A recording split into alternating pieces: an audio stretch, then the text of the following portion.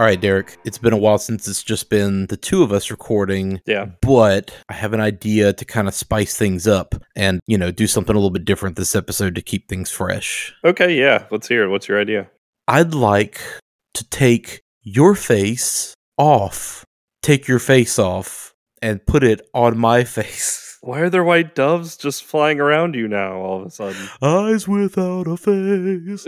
Anyway, yeah. What's up, everybody? Yeah, welcome to another episode of Watch If You Dare with such a smooth transition into the introduction. This is a horror movie podcast hosted by me, the coward, the craven, Derek, and my co-host, the movie monster boy Gorehound, Aaron, in which we dissect the fears, phobias, and social relevancy of horror movies across all ages and subgenres, as well as discuss just how scary they are for horror newbies like me and horror junkies like Aaron. Yeah, this week we're covering the famous hit song Eyes Without a Face by Billy Idol. Yeah, no, that joke always gets airtime anytime we cover a movie that also has a song title or something else associated with the title. But anyway, yeah, I'm not nervous. We're just talking cinema this episode.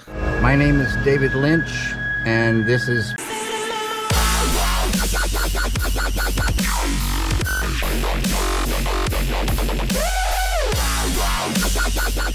Cinema, yeah. But anyway, with that, we are starting a Patreon for the show. Details of that will be available in the very near future on our socials on Facebook and Twitter. They will be pinned there. We will have some bonus content available every month for people who choose to support. And we will have a couple of other options that will get introduced in the near future that could include some more, let's say, community and interactive stuff. So keep your eyes posted there. We would certainly appreciate any kind of support. Just to give everyone an idea, I mean, that helps cover the costs of our Podbean hosting that we have to pay for. That covers the cost of our recording online suite that we use. That helps cover the cost of equipment when things break and fall apart. I mean, that helps cover a lot of the basic keep the lights on kind of things. So we would definitely appreciate any support.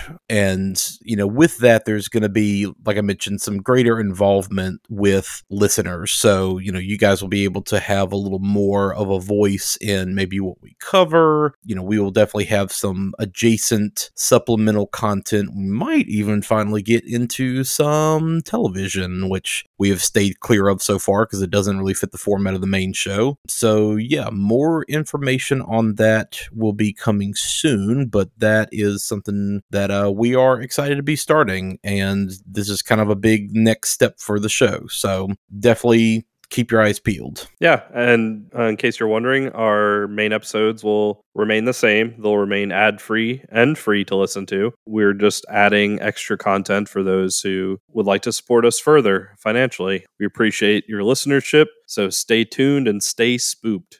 But yeah, with that, Aaron, how have you been, bud? It's just the two of us again. Yeah, it has been a minute, I guess, since we've had a proper episode with just the two of us. I don't know, things are going fine here. We finally got some snow. The dogs hate it.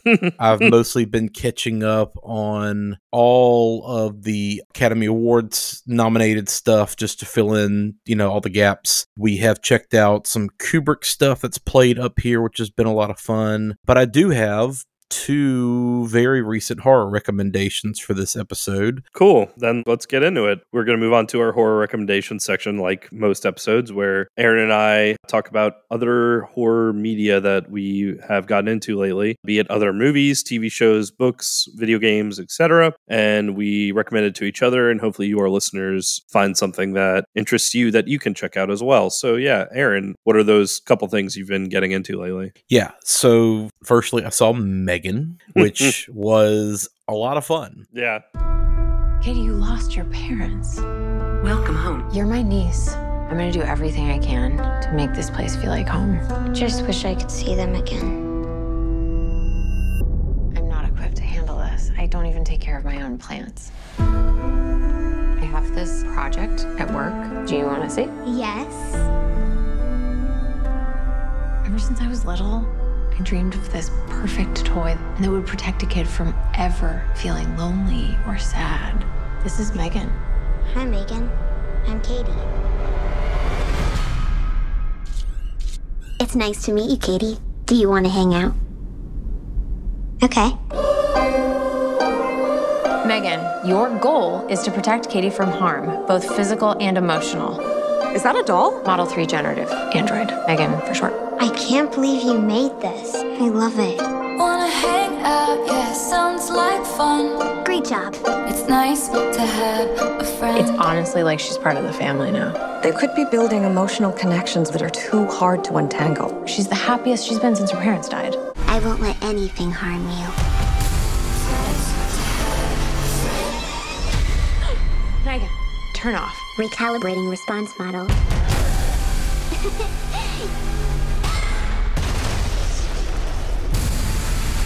Megan! What's wrong with you? Don't worry, Katie. I won't let anything harm you. Ever again. It's nice to have a friend. This is directed by Gerard Johnson, who did Housebound, which was a New Zealand-based horror comedy from several years back that I liked. It is written by Akilah Cooper, who has done a lot of TV, but she is most known for being the writer of fucking Malignant. So she's got an interesting kind of batshit streak that she's on right now, and I'm very curious to see what she does next. Yeah, because I don't necessarily know. I haven't watched *Malignant* yet either, but from what I know of it, it is incredibly batshit. It's so goofy, and I kind of loved it. Allison Williams is the main star of this, obviously from Girls and Get Out. Violet McGraw is her niece, who she is now kind of put in charge of care after her parents die in a car accident. Violet McGraw is in Haunting of Hill House, Dr. Sleep, Black Widow. She's a pretty familiar face right now. Allison Williams is a big shot, smart tech toy designer. And so she's like, cool, I have this niece now in my life that I can't connect with. Let me try this new toy out on her and see what she thinks. And of course, it's the Megan doll, you know, so it's like this smart toy, American Girl doll, my size Barbie kind of thing. And of course, it becomes overly protective and starts, you know, murdering people. The doll itself is so fucking cool. Being completely real, I was really blown away by how good the practical execution of this was. The doll itself is played by a little girl named Amy Donald and voiced by Jenna Davis. So it is this good, uncanny mix of like an actual little girl with a creepy doll mask on. I didn't realize they had an actual little girl actress as Megan. Yes. And then had someone like dubbing over her, basically. From the previews I've seen, like the voice sounds young enough, but it doesn't quite sound like, I guess, little girl. It sounds a little more mature than just like a little girl. It sounds a little off. So right? I was wondering that. That's kind of what this movie does a good job with, is kind of the uncanny nature of this thing. The eyes are like not always perfectly straight. The lip sync is always a little bit off. So it still has that uncanny valleyness to it, but the voice is that good blend of perfect robotic, unsettling, but still kind of smart-ass evil. Really, really cool execution. I did do a quick Google search of actually who Jenna Davis is, and she's like an 18-year-old Disney child actor, but she also is like super popular online, like on TikTok and YouTube. So yes, which that kind of brings me to the next thing is I knew that this movie really had a big following on TikTok, and it was very memeable, right? Like you saw all the like video stuff of the dance scene and all that, right? Yeah. Which I didn't realize too, that the little girl who actually plays her is a trained dancer. Yeah. So like, I guess she actually performed that dance as Megan. She does all kinds of, you know, stand up suddenly Terminator style from completely on the ground, and that's great. Lots of on all fours scampering around and crawling really fast, creepy movement, stuff like that. Yeah,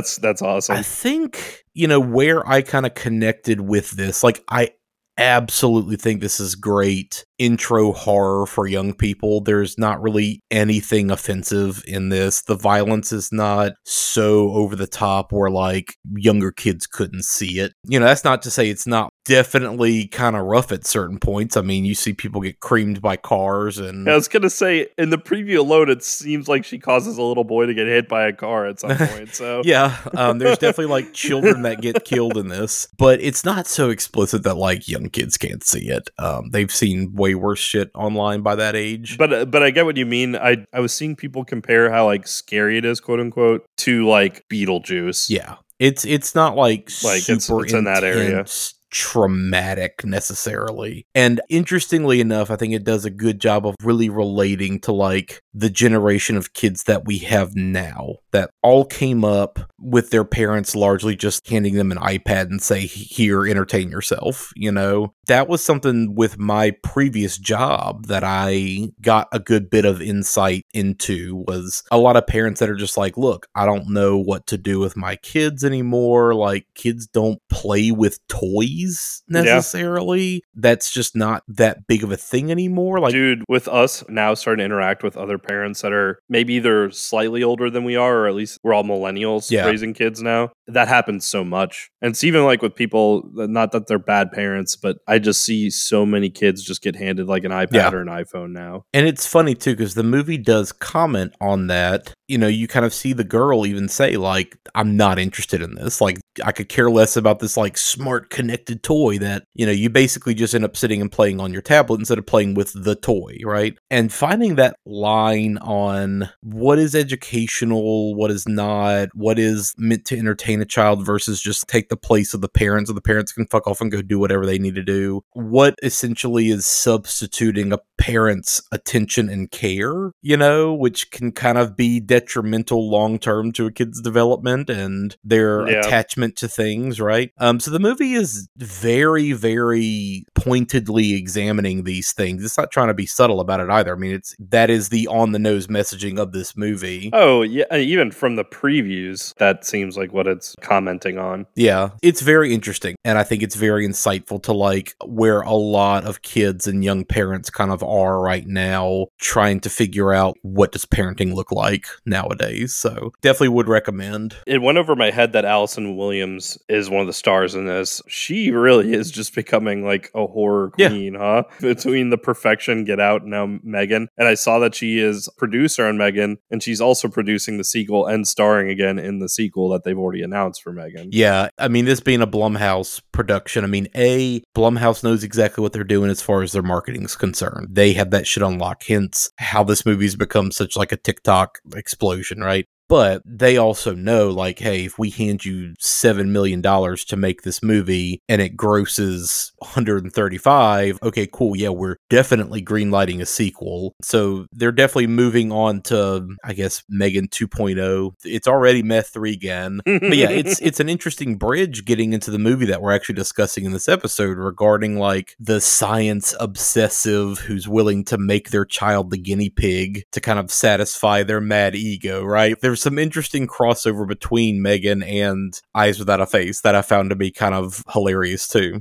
I have heard stories about people going to see it and the theater just being packed out with like 12 to 17 year olds who, you know, were all there because they saw it on TikTok. And I'm starting to sound like old as fuck, but like that's a lot of it. That's where the marketing is now. Kids are not seeing trailers for it on TV like we did growing up. They're seeing fucking weird out of context clips on TikTok that are like engaging them, you know? But that's the kind of shit that makes me happy that that's still happening. Like theaters getting packed out because like that's how it was for you and I with the new Star Wars prequels, and when The Ring came out in terms of horror, like that was what it was like. It was just theaters packed out with our age group, and because like word of mouth and, you know, early days of the internet and TV spots and all of that. So I'm glad that it's finding new ways to still happen, and it's something that's timeless because we can go back and hear our parents talk about the original Star Wars and Back to the Future and how those movies were packed out with kids and teenagers on opening and everything else. So yeah, there are definitely some studios that I think do the marketing side of it better than others.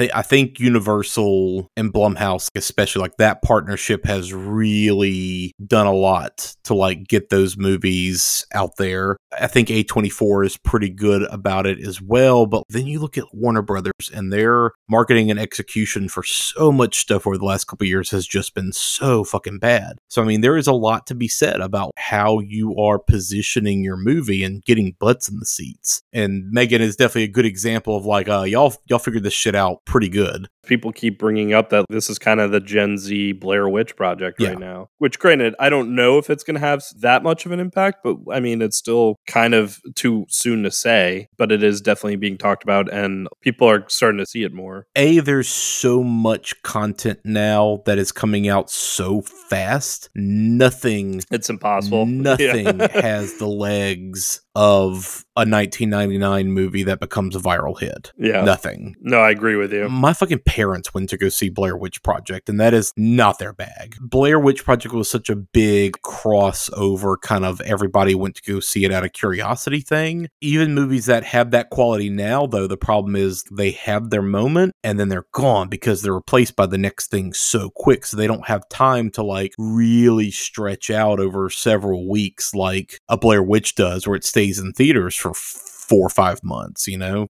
I mean, I would even argue back when we were just starting college, like 2006, 2007, 2008. Even then, that whole idea of like a Blair Witch going that viral was already like, it's just not going to happen. Yeah, I mean, there's just too much coming out and it's all moving too quick. But yeah, especially now. There's not time for things to kind of find their space and breathe from a box office standpoint before it's just got to get shoved out to make room for the next thing. Yeah. That's unfortunate, but like that is just kind of how it is. And even on streaming, you have things that go viral and become these big hits and everybody watches them. And it's interesting to see what people latch onto and don't. But even then, it just Bird Box. Everybody fucking talked about Bird Box when it first came out. When was the last time you heard anybody talk about Bird Box, right? Like, how many people have watched Bird Box since that initial big giant rush, right? If you're not there with your algorithm, like shoving stuff at you to be kind of front of the list, you're not really paying attention to it anymore. It just becomes background noise. Speaking of, other thing I wanted to bring up, because this is also one that I'm sure by the time this episode comes out, it's already going to be like poof out of theaters. But I got to see the new film by Brandon Cronenberg, Infinity Pool. Nice. Which was very interesting. I don't understand why we're doing this. We barely know these people. One day, let's mix things up a bit. You're just happy you found your fan club. I've been waiting 6 years for your second book. Is it coming out soon? I'm working on it. What do you do for money then? You married rich. I actually came here looking for inspiration.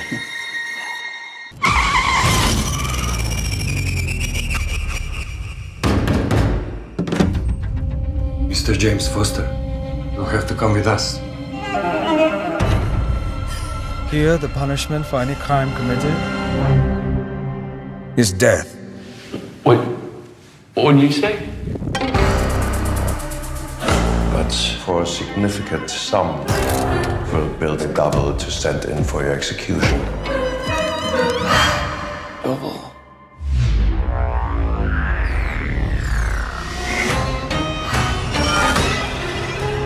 Looks just like me.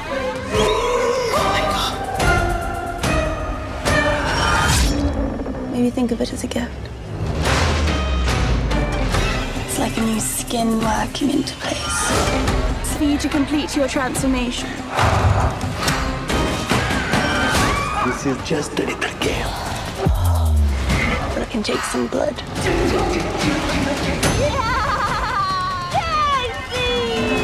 Show me how strong you are. It's really disgusting. You could just sit there and watch it happen. I don't think I necessarily jived with it as much as I did with Possessor, which I really, really liked and found intriguing. That's not to say that I didn't really like and admire and have a good time with this movie. This is where, like I keep saying, and I've said this the last several episodes, where like I just wish it did a little bit more with the premise. I wish the story like went a little bit further than what you're kind of expecting going in. So many things nowadays kind of meet you right where your expectations are, but then really don't go beyond that. And that's kind of how I felt about this movie as well. The latest thing I saw from Infinity Pool is that image that's going around and kind of becoming a meme already, where it's Mia Goth doing big mommy energy on Alexander Skarsgård, like he's kneeled her on his fours and she has like her foot on him or something, like at a red carpet for this. There's some of that in this movie. I was guessing there was some big mommy energy in this movie, to be honest with you. There's definitely some of that.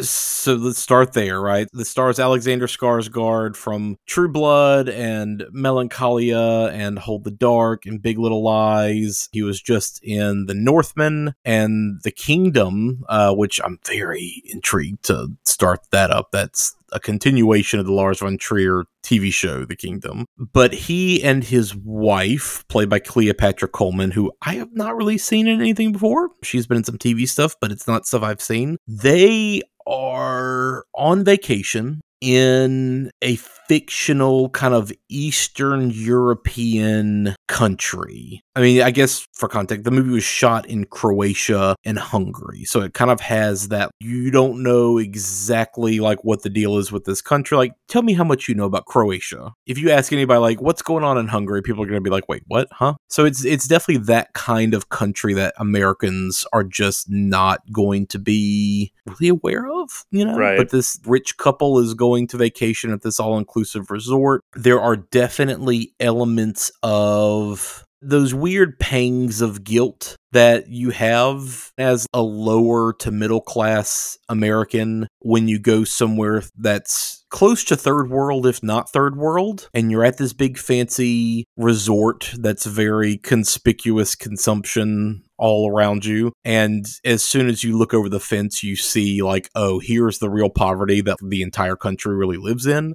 You know, there is definitely some of that ugly American guilt present in this movie.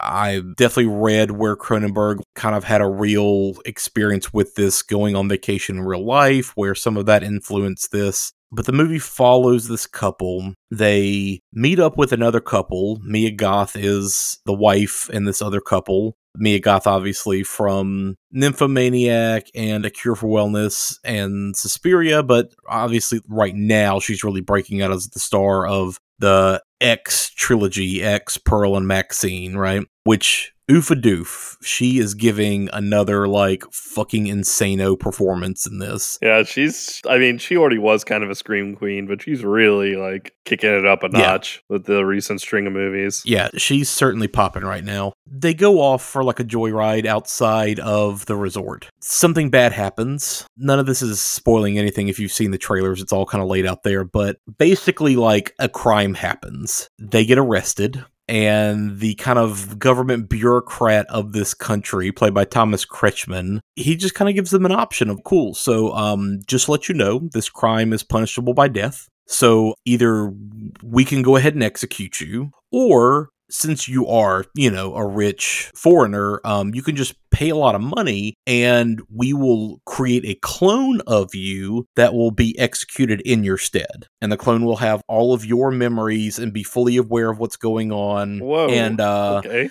we will summarily execute this clone of you and you're fine. You can just go about your way. This is just the fee that you pay because you're a rich person. And so it then becomes this kind of whole thing of, oh, so because I'm rich, I can just basically get away with whatever I want, right? And just kind of where that leads throughout the course of the story. It's insanely psychedelic. It is insanely surreal and nightmarish. I mean, just to give you an idea, like there is a fucking scene where they're like death marching Alexander Skarsgård and Mia Goth is lounging on the hood of a convertible with a fucking handgun pointed at him and a bucket of chicken, and she's just screaming at him and taunting him while they're driving behind him. Just the movie's full of insane shit. You know, there's definitely a lot of eat the rich sentiment and politics in this, which those are certainly my politics, but it's interesting to see how many movies and TV shows have been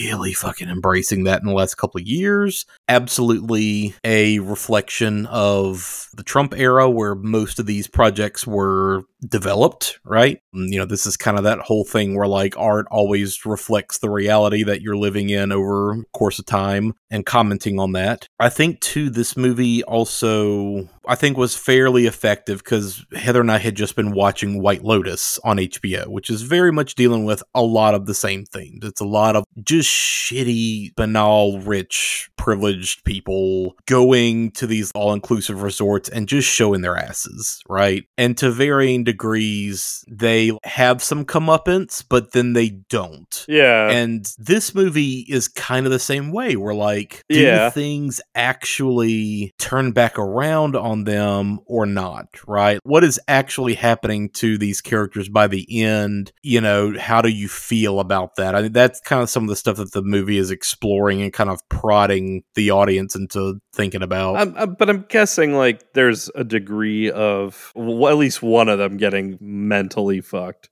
by the end. I mean, right? Yeah, sure, right? You know, I guess, you know, on one hand, like, you'll occasionally have those characters who are, like, scarred for life now and, like, oh, you're never going to forget whatever this fucked up thing was that happened. On the other hand, money makes a lot of that go away.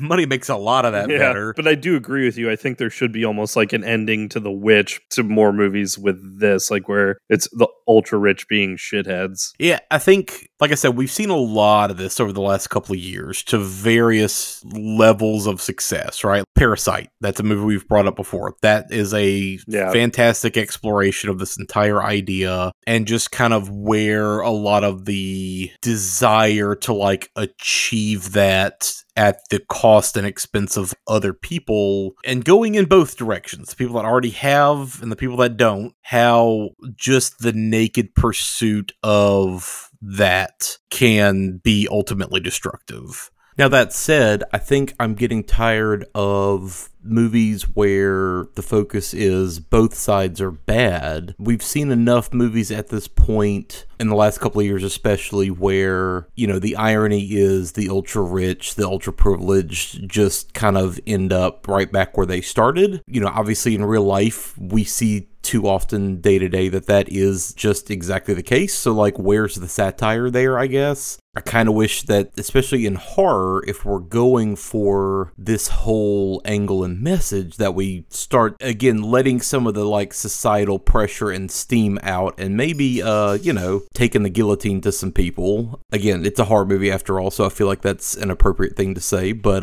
you know what I mean. So anyway, yeah, like, I feel like this movie is certainly dealing with a lot of that. If you have seen Possessor, you certainly know what you're getting into as far as gore, grisliness. I mean, this movie certainly is incredibly visceral and bloody. There is definitely a sexual component to this that is hedonistic on one hand and gross, but also like kind of fucking hilarious in a lot of ways. But yeah, if anything, go see this for the cinematography, which is amazing. Hashtag cinema. Yeah. The music, the performances are all great across the board. This really is Alexander Skarsgård and Mia Goth just going full fucking crazy. So yeah, I enjoyed it a lot. I'm very curious to kind of see what some of the discourse looks like this once other people get to see it, because it just hit. So by the time this episode is dropping, really, I'm curious to see what people's takes are on it by that point. Right. Cool. So that's all I've got, and we have taken plenty of time. So what have you got? I just got one, and honestly, this will probably be one that both of us can talk about because it's a big one. And, you know, I think we're going to probably make this joke multiple times on this episode, but I really did have like a Martin Scorsese hashtag this is cinema kind of week. I'm Werner Herzog, and this is... As much as you make fun of me for that, yeah, you finally, every once in a while, have those moments where you're like, oh, I get it. It's cinema. Mwah. I'm Helen Mirren, and this is...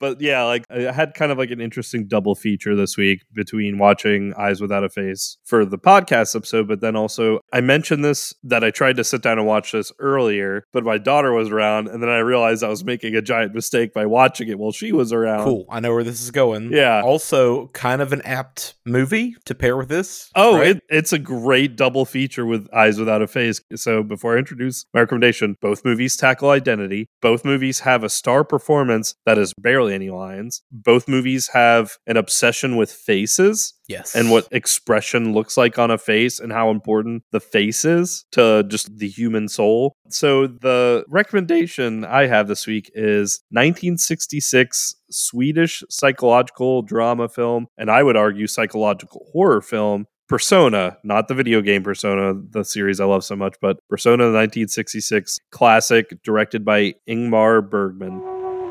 In these words, the leading film critics of Europe have honored Ingmar Bergman's new film, Persona. Persona is a knowledge, a terrible knowledge of our loneliness, our estrangement, our inability to reach one another. It is a confession of our fears, of man, of failure, of death.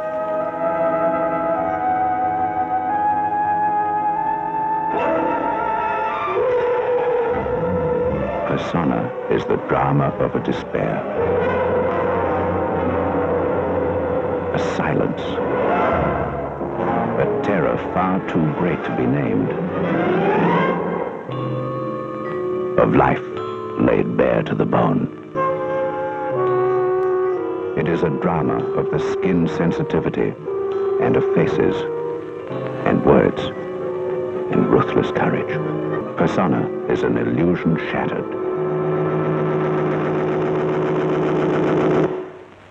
A victory over silence. A new film from Ingmar Bergman, Persona. Yeah, so this movie, and part of the reason why I wanted to watch this movie, and I mentioned this to you, that Ari Aster put out like his top 10 most important quote unquote cinema movies that inspire his work, or the best movies he thinks are out there. I think it was more, this was like around the time that the Sight and Sound poll was happening. So we were seeing a lot of people's Sight and Sound lists around that time. Yeah, and so I saw Ari Aster's, and then I saw like this movie constantly pops up as an influence on David Lynch. Yeah. And just a lot of people kind of always go back to this movie. And I saw it's on HBO, so I sat down and watched it. And yeah, this movie, I totally see why it is regarded as like one of the greatest movies ever made. Now, granted, I'm not going to be gatekeepy. I think it's fully acceptable that if you sit down and watch this movie and you're like, fuck this is just up its own ass, artsy fartsy. I get that, but I also think that this movie is incredibly important to film. But if you're the type of person who really just wants to watch movies for like fun escapism, that's totally fine. You don't have to necessarily sit down and watch Persona, because Persona is not about having fun. Persona is very much an examination of the human condition and more of the uglier sides of the human condition, I would argue. Honestly, like, I really dug Persona. I really think it was a masterpiece, and I've been thinking about it for a lot since I watched it earlier this week. The more I think about it, the more I kind of almost think of it in the same way that I think of like early grunge music. Okay. Yeah, bear with me. That's incredibly important art-wise, but like a lot of the people who imitate this and were inspired by this, in the same way grunge music is kind of also responsible for like butt rock. I think Persona and films like this are kind of the reason like we get stuff that's kind of up its own ass, and like movies that shout, look at me, I'm an important, like we talked about with Neon Demon on our last episode, which I do like Neon Demon, but that was a point we all brought up. Look at me, look how important I am. And I think a lot of filmmakers and a lot of films watch Persona and think they can do it in the same way, but they don't. And so that's where you do kind of get the more like meme-ified thing I kind of make fun of you for, Aaron, of cinema, mwah, Martin Scorsese, cinema. I'm Spike Lee, and this is...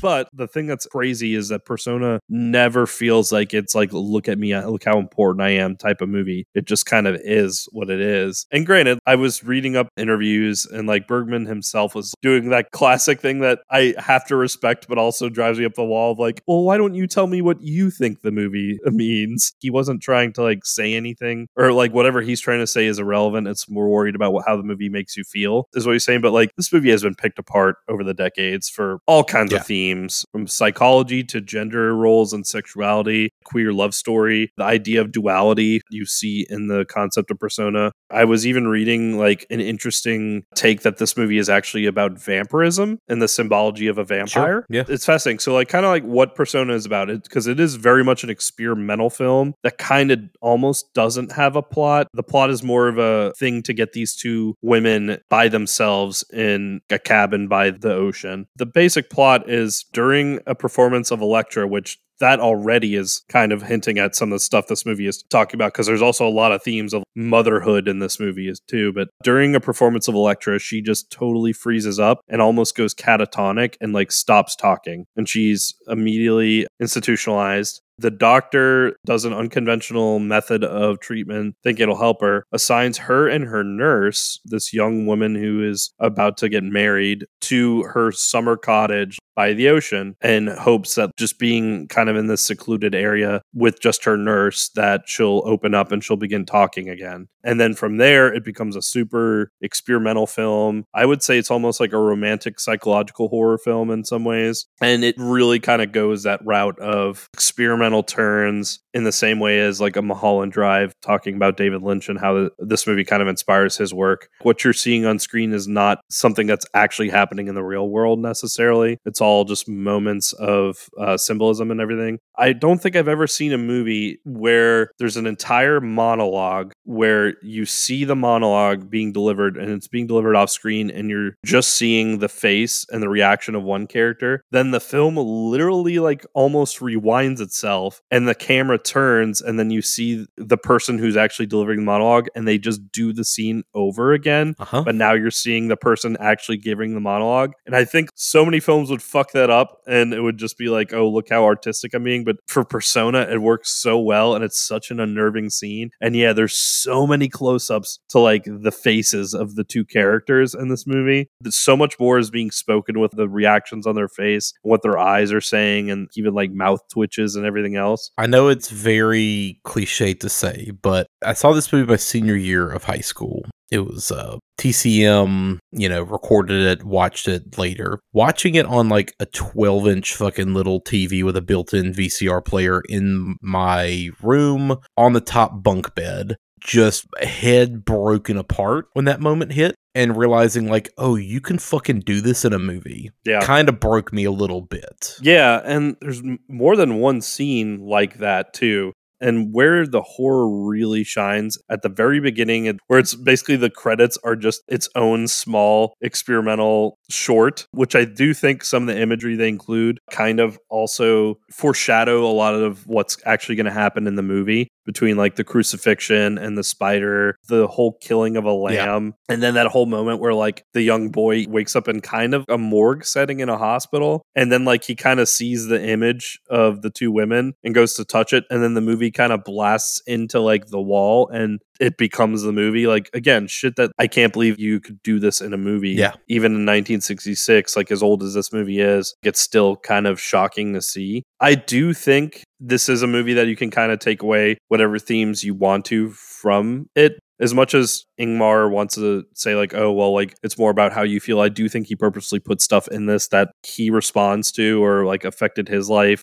I was reading up a little bit about his life, and the idea of being rejected by your mother is a big focus in this movie, and he has real life experiences with that. I do think the title of the movie itself, Persona, gives away a lot of what the movie's actually dealing with. The idea of yourself and then your shadow self, and like how there are two parts to you and both are halves of a whole, and you don't necessarily like one half of yourself. Well, you mentioned jokingly the Persona video game. That's where a lot of it came from. Exactly. Yeah. There's a lot to do with self-identity in this movie. Totally. But man, the two actresses in this movie are just, with one delivering basically all the dialogue and one doing ultimately just a physical performance, both knock it out of the park. Liv Ullmann's fucking amazing in that movie. Yeah.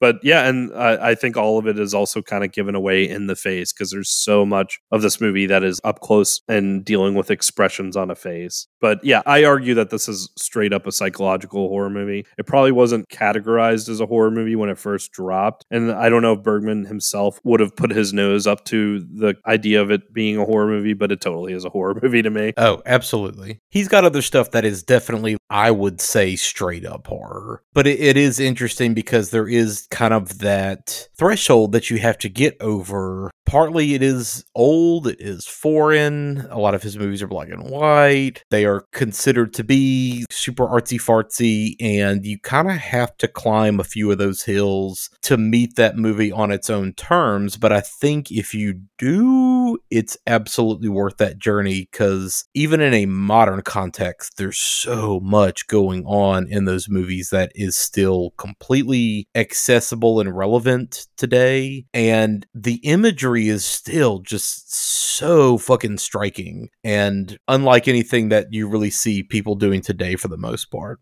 Well, and the thing that also really kind of pisses me off that is also so impressive about this movie is from 1966 is more progressive than most modern blockbuster type like movies we see in theater here in America. Yeah. Granted, this is a Swedish film, so they are more open with ideas of sexualism and abortion and all of that, but it still just drives me up a wall. Like, here we are, almost 60 years later from when this movie dropped. This still feels more progressive to an American mindset. Come the fuck on. Yeah. Yeah. And again, this is a capital I important film in cinema history. If it's something you'd rather just not want to watch because you'd rather just have a good time while watching a movie, that's totally understandable. But like you said, Aaron, if you kind of meet it on the level of this is an art film, this is cinema history, blah, blah, blah. Yeah, you're going to see stuff that movies are still not doing. And this is definitely a movie that I don't think ever should be or could be remade. This is definitely just one of those timeless kind of movies that any kind of remake would just miss the point completely, I feel like. Yeah, totally. So yeah, that's a perfect point to transition into the movie that we are discussing, which is Eyes Without a Face. Le reflet de ses yeux. De son visage.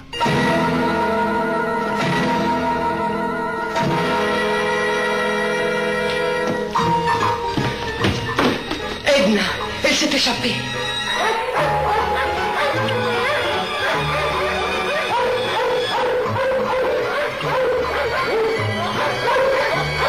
Story.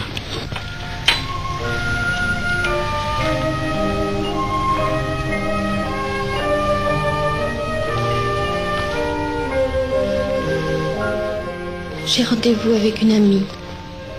Je vous dirai demain. Demain, il sera trop tard, mon petit. Edith Scobb, dont vous connaîtrez enfin le visage en venant voir notre prochain spectacle, Les yeux sans visage. What is it? Les yeux sans visage. Oh, I'm not even going to try. Y'all can't wait. We're gonna fuck up French so bad in this episode. It's gonna be awesome. No, I'm letting you do that on your own. I know I'll fuck it up. It's just gonna be both of us sounding like fucking Keenan as Pierre Escargot. Oh. And now, all that presents a semi-educational moment. Everyday French with Pierre Escargot. S'il te plaît, enlève ton banjo de mi nombril. Please remove your banjo from my belly button.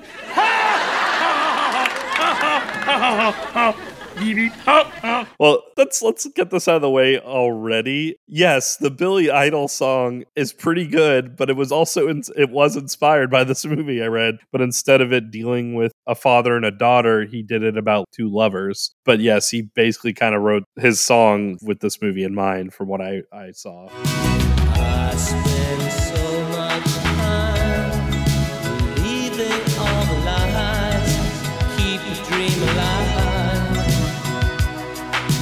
Now it makes me sad, it makes me mad true, for loving what was you.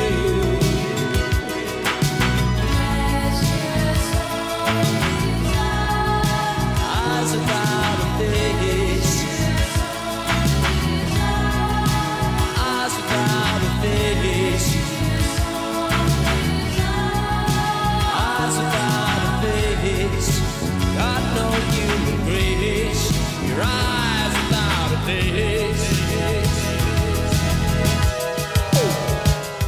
there's definitely way more influences on other pop culture than just that, which we'll get into in a little bit. Yeah. But like, that's the one everyone's going to think of, because when you Google Eyes Without a Face, more often than not, you're going to see the Billy Idol song and not the 1960 horror movie. Well, yeah, this was a movie directed by Georges Franju, based on a novel by Jean Redon from 1960.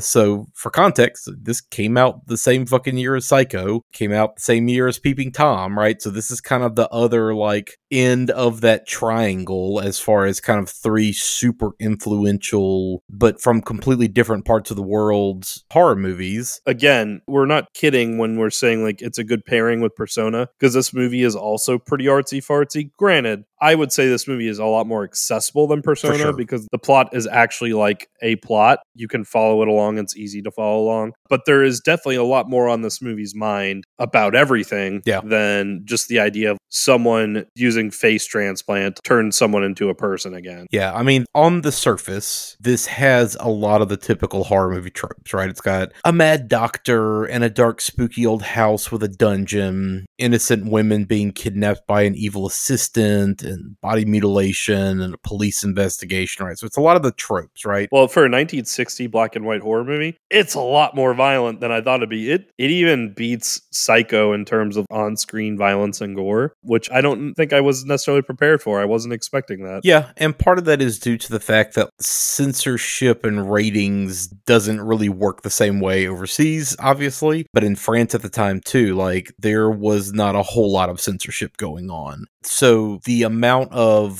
violence, you know, and gore and blood specifically, which this movie's not like overly gory. No. But what was in this movie was incredibly shocking at the time. Well, and I would argue that the violence is minimum, but the violence it uses, and it's more of even the idea of the violence it's using, is brutal. It's more effective than a lot of movies that blossom in violence or show a ton of gore and violence on screen. I could sit through a slasher movie, and they could be dropping bodies every 15 minutes, and I'm not going to bat an eye. But like the split second you see where they're literally peeling the face skin off, and you know it's all fake and it's all in black and white, but that's still like super more unsettling in this movie than it is in like a more modern day like gore fest splatter film. And I think that's kind of what makes this so effective. And there's a trick to that, which I'll get to in just a minute. I mean, there is a reason why your brain reacts to that scene the way it does. But I guess to start off, this movie, like Persona, it is old, it is black and white, it is foreign. Yes, you have those hurdles that you have to get over, but I think this movie still has so many modern themes that modern viewers will get something out of this. Like, this is not a movie that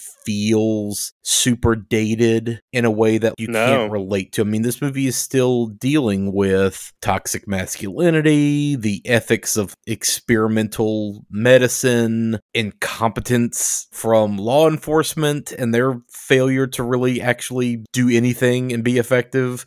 There is a commentary happening on the idea of modernity and your elders, right? Your parents, your grandparents just clinging to like what used to be and trying to force that way of living, that way of being, those values, that existence onto their children, their grandchildren, right? That is certainly there. There is definitely a queer read to this that I'll talk about a little bit, but there are a lot of modern themes in this movie that are still completely relevant to today. So, I mean, get over those hills, but this is certainly something that I would encourage everybody to watch. The other aspect of this that I'll get into is this movie has an insanely layered pedigree to it. So, again, if we're talking cinema. I'm Aaron Sorkin, and this is...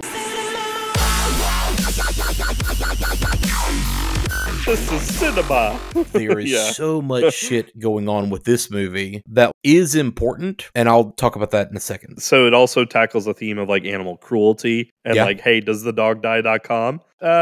Maybe? Question mark. Like, there's definitely one scene where he's kind of operating on dog, but the dog is still alive. But then he's also like, it shows that he's been experimenting on these dogs. But then again, like Persona deals with the timeless idea of identity and what actually matters in your identity in terms of the daughter character and how her father views her. Like, her father is so obsessed with what she used to look like and her beauty was prior to this accident. And then like in the process of her being sheltered and having to wear this mask, her identity gets broken and she almost becomes like this magic kind of person. And we'll get more into that. But the other thing too is, and I would argue that this movie is definitely a lot more watchable than Persona. Again, it's more accessible. And I would say like even people who have a harder time going over those hurdles of art movies or foreign or black and white, I would still encourage you to watch at least this movie because it is a great watch. It's only 90 minutes long. Perfect runtime for a horror movie. And you get to see the birth of so many, not just horror tropes, but tropes of movies. Like, yeah, we had the gag at the beginning of the episode from Face Off, but Face Off, it pretty much wouldn't exist without this movie. Yeah. Some of John Woo's themes, like even that stupid idea of doves flying everywhere, people have credited the end of this movie to like inspire John Woo with that, including a lot of that in his movies. I guess I'm not super surprised by like the reception in America. Yeah, it got marketed in a way that was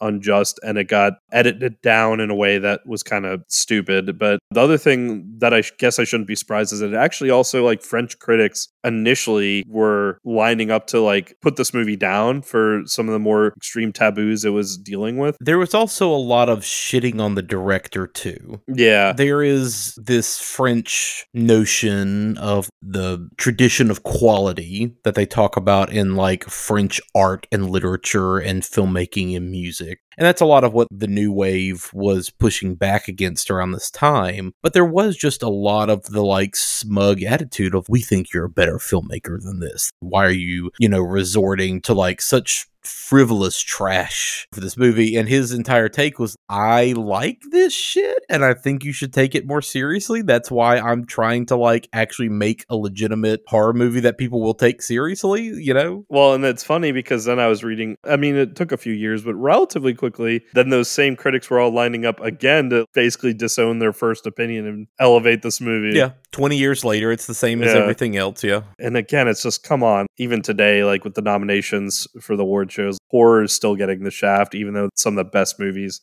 from this year were horror movies. But yeah, so it's interesting to see that reaction overseas, not just here in America. But yeah, this movie is so much more than just the traditional idea you get of like a horror movie. It's more than just like a splatter fest and all that, because again, the violence is at a minimum, but the violence that is on screen is effective. Again, the face removing scene is, even now, black and white, 1966, it's still effective as it was back then today, after all the like crazy shit we've seen in movies since then. And just so much owes to this movie. I mean, we wouldn't have Face Off, y'all. We wouldn't have Face Off.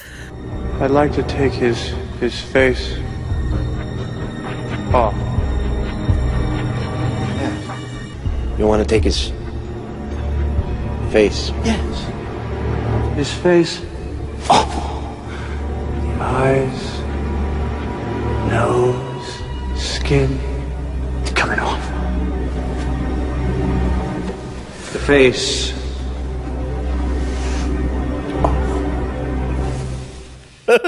Okay, so let's kind of wrap back around and let's start at the beginning, I guess, just for a little bit of context. So, like I mentioned a second ago, the French were not really known for horror movies. That was just not their thing at all up until this time. You had kind of the earliest experimental filmmakers like Georges Méliès, people like that, who kind of operated in a fantastical, sci-fi, phantasmagorical, light horror kind of vibe, right? And that whole kind of a genre, but really, again, more of a vibe, is all kind of just referred to as fantastique. And you had people who kind of operated in that realm, but largely that was considered a minor genre. That whole notion wasn't in step with the tradition of quality, that the French had. So there was already disdain for this type of work. They just didn't really dabble in it. Like the most you had were like what we would today call thrillers. Diabolique is a good example of that. But it really wasn't until, kind of that Jess Franco era, a lot of the French extremity stuff that was coming out in the 2000s when we were growing up, the French did not necessarily do a ton of horror. Now, what you ended up having was a lot of kind of holdover from the German Expressionism era of the 20s and the early 30s, which basically all died with the rise of Nazism, right? And you had a lot of those filmmakers from Germany all split and leave Germany, and either came to America or went to France or went to England, and they kind of brought some of that tradition with them. Anyway, this movie came out during the French New Wave era, which was very young. There was a lot of young filmmakers kind of pushing back on a lot of that tradition of quality filmmaking. Definitely a lot more modern stories, a lot more stories about youth, a lot of edgier genre stuff too, but again, nothing horror. A lot of New Wave filmmakers respected Georges Franju, but Franju was just not part of that scene. And again, critics at the time this movie came out were just very tepid at best. They had the kind of mindset that Franju was above this, right? And he should be doing more serious work with his time and his effort and everything. So even from the beginning, there has always been this weird notion that horror as a genre is like a lesser thing. And what I find interesting is that whole idea, and this persisted for decades, the whole idea of, but you're a respected writer, creator, etc. Why are you dipping your toes into such filth, such a unreputable genre? And we don't really have that attitude nowadays, right? If fucking PTA or Tarantino or Celine Sciamma, any of these kind of people announce, oh, I'm making a horror movie, I don't think anybody would bat an eye. Matter of fact, it would probably be the opposite. You probably have a lot of people saying like, yes, I really want to see what a fucking horror movie looks like from Celine Sciamma, right? You would really have a lot of people lining up to say like, yes, give me the Greta Gerwig horror movie. Yes, give me the like Damien Chazelle horror movie. I think there would be way more excitement to see these more modern, young, artsy-fartsy directors, the very like A24 audience getting into horror. Yeah. It wouldn't have the same kind of derision that they had back then and just disrespect for the genre. Yeah, so in preparation with this episode, I found a pretty good essay, and it's actually on Criterion.com. It's called Eyes Without a Face, The Unreal Reality. It was written by David Kalat, and that's spelled Kalat, if anyone's curious. It looks like they published it on Criterion.com back in October of 2013, but this piece rather originally appeared in the 2004 DVD release from the Criterion collection of Eyes Without a Face. I'm going to probably quote this article a couple times in this video, but like kind of that idea you were saying, Aaron. Here's what I'll start the quote. But no French filmmaker had yet attempted a full-blooded horror picture of the kind being made so profitable in England and America. Jules Borkin set out to be the first producer to cross that Rubicon. I'll skip ahead on the article to your point, and I quote from the article, most French directors would have been insulted to be offered this job, but Franju, having grown up on the films of the silent era, relished the chance to make his own contribution in the genre of the fantastique. And then I'll skip ahead a little bit more. And this is like where apparently the producer Borkin kind of gave these limitations right off the get-go. Here's again where I'll quote the article. Borkin added, don't show animals being tortured, that upsets the British. Yeah. Also no mad scientists, since the Germans are touchy about the whole Nazi doctor thing. This Borkin said while handing Franju a project about a mad doctor who tortures animals while cutting off women's faces. Yeah. And I believe the other part of that was like, don't do too much blood and gore because that'll offend the French censors. French censors. Meanwhile, that's literally the entire text he's wanting to do because he sees the popularity of horror, especially in America, and is wanting to cash in on that. Yeah. Yeah. So that's fascinating to me but I mean, despite those limitations, instead of being like a giant what if or what could have been, Franju was able to work around that and still put out capital C cinema. I'm Jodie Foster, and this is masterpiece that we still talk about to this day, and has been picked apart and everything. I mean, shit, it's on the Criterion collection, and it's being treated as like this classic work of art now. So I guess to give you a little bit more background on Georges Franju himself, because he is a very important figure in French cinema He and Henri Langlois founded the Cinémathèque Française in 1937, which that is the biggest, most important film archive in France and possibly all of Europe. He also worked as a film archivist and finally became a director in 1949. So, I mean, he had like a whole other career in film, but not filmmaking before this. And he started off doing documentary shorts. Those shorts were very popular. I mean, he has one specifically called Blood of the Beast, which was about the like brutal nature of slaughterhouses, right? So it was kind of juxtaposing slaughterhouse footage with kids playing on playgrounds. Yeah, I looked up that one. I didn't watch it, but I like read about like what it actually was. Just an idea of like a Parisian suburbia peacefulness of children playing and then butchering cattle. It's just like, okay. His first feature film, Head Against the Wall, is kind of a spiritual predecessor to this movie. Interesting. It's about a man who is committed against his will and being treated by a doctor who really only uses outdated draconian methods, who is also played by Pierre Brasseur from Eyes Without a Face. And he would go on to only do a handful of other movies. He wasn't a super prolific director. Other stuff that he's known for, Judex, which is, you know, Saturday matinee serial, adventurer, crime solver kind of story. It's fun. I've seen it. And then Spotlight on a Murder, which I have heard of. I would like to watch this one. It is about a bunch of siblings whose dad supposedly dies, but they can't find the body. He has this giant mansion that they're going to inherit, they want to sell and get the money from, but they can't because they don't have the body. So then it's like, shit, we got to take care of this place for 5 years before the trust flips over to us. And one by one, they like start getting killed and knocked off. So that sounds like it's a lot of fun. Is it just Fuck You, Dad, the movie? Pretty much, yeah. Jean Redon started as a journalist, later became the communications director for Warner Brothers France, right? He wrote several screenplays, but really is only known for this novel, not any of the screenplays he wrote. Again, the novel is Les Yeux Sans Visage from 1959, which this film is an adaptation of. And like you mentioned, the producer, Jules Borkin, secured the rights to the novel because he wanted to dabble in horror. The novel was adapted by another pair of well-known crime fiction writers from the time, Pierre Boileau.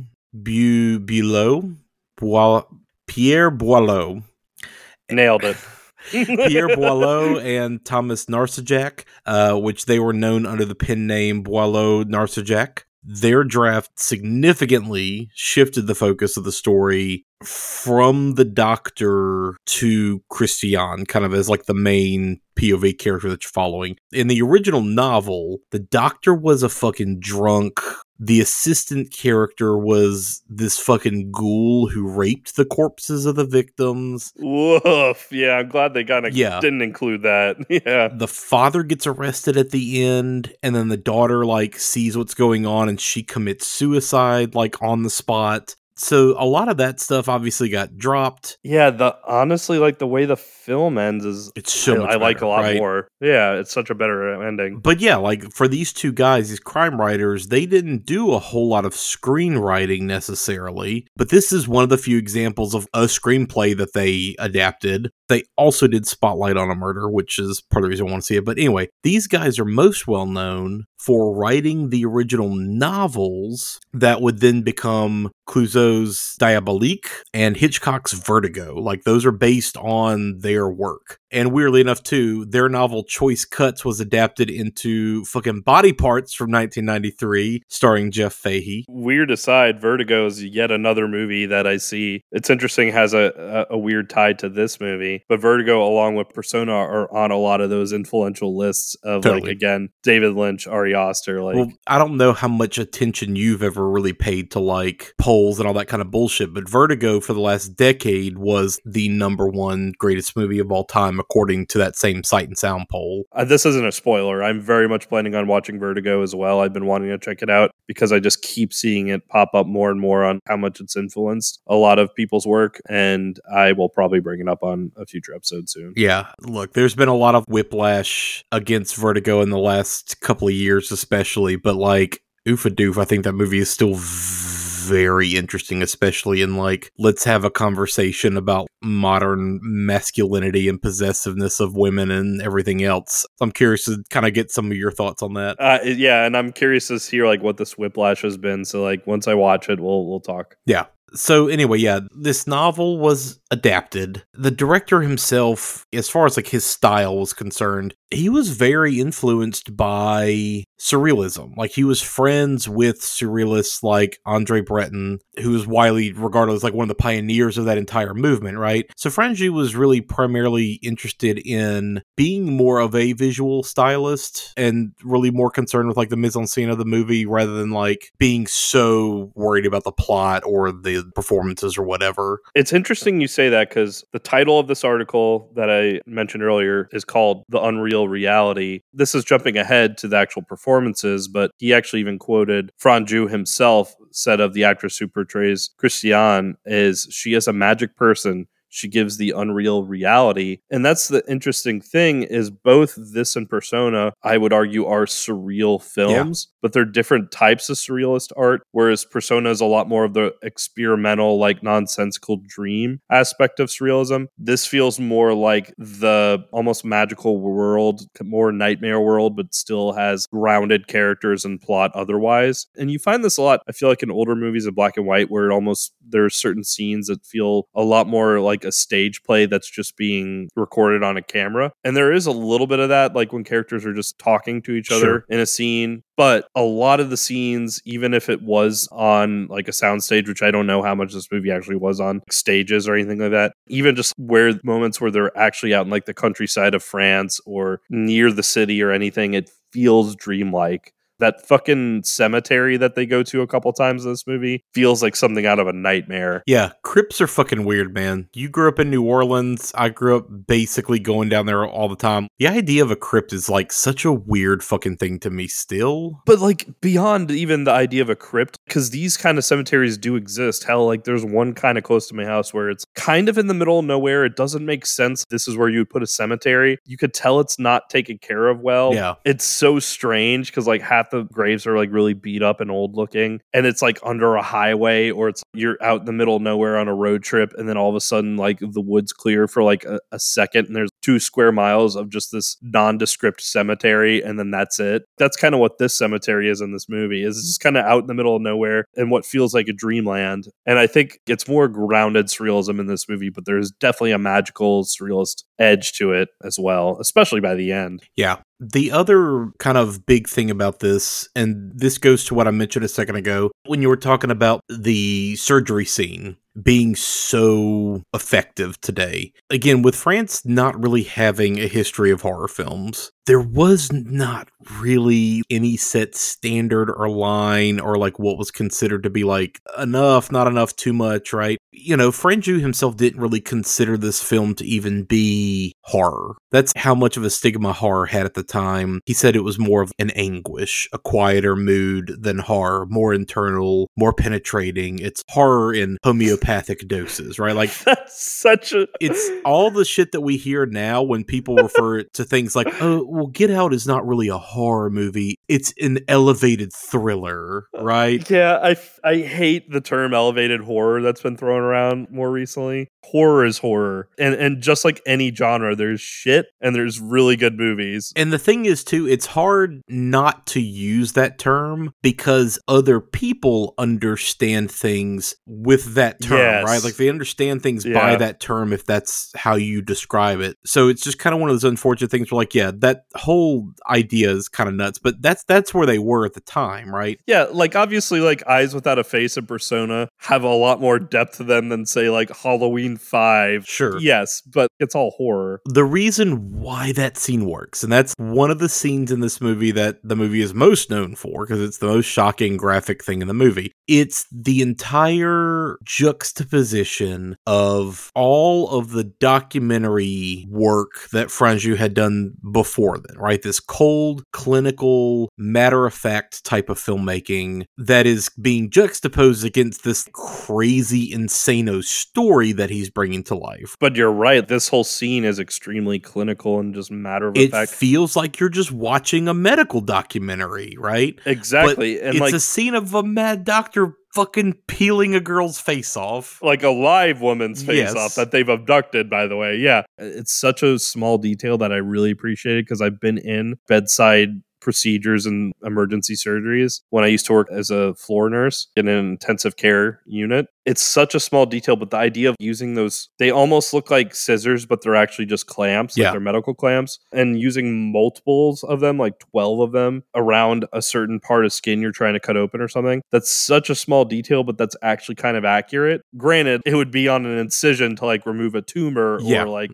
operate on an organ and not using them Not all around peel a a face. whole face off. Yeah, but that weird idea of he's doing small cuts and having her use those clamps to kind of stretch the skin out to keep it intact is such a weird detail that's actually giving some credence and believability to this scene that you're right is otherwise fucking insane. Yeah. So it breaks your brain, right? Because what you're watching is absolutely bug nuts, but it's being presented to you in this very clinical, matter-of-fact Nat Geo kind of way. And so that whole juxtaposition just kind of throws you off. Well, to take it a step further, this whole scene is built around a film that is exploring all these other aspects, but also has so much dreamlike quality to it. But then jump from that, the clinical nature of it is so like jarring that you're kind of not expecting it. Yeah. To that point, audiences in Europe were absolutely not ready for that scene when it came out. Reportedly, people were fucking fainting and vomiting in the theaters during that moment. But yeah, it's kind of funny that despite the producer being like, cool, you need to like neuter the fuck out of this entire story, it's all still there. And this is a perfect example, too, of things that are explicit. We literally see the doctor peel this person's face off versus things that are implied and inferred and hinted at. It's never outright said that the doctor is the reason why the original wreck happened that disfigured his daughter, but we know it is, right? You can abso-fucking-lutely see this guy who is, again, the picture of God complex medical doctor, which that's perfect, exactly what you want, having a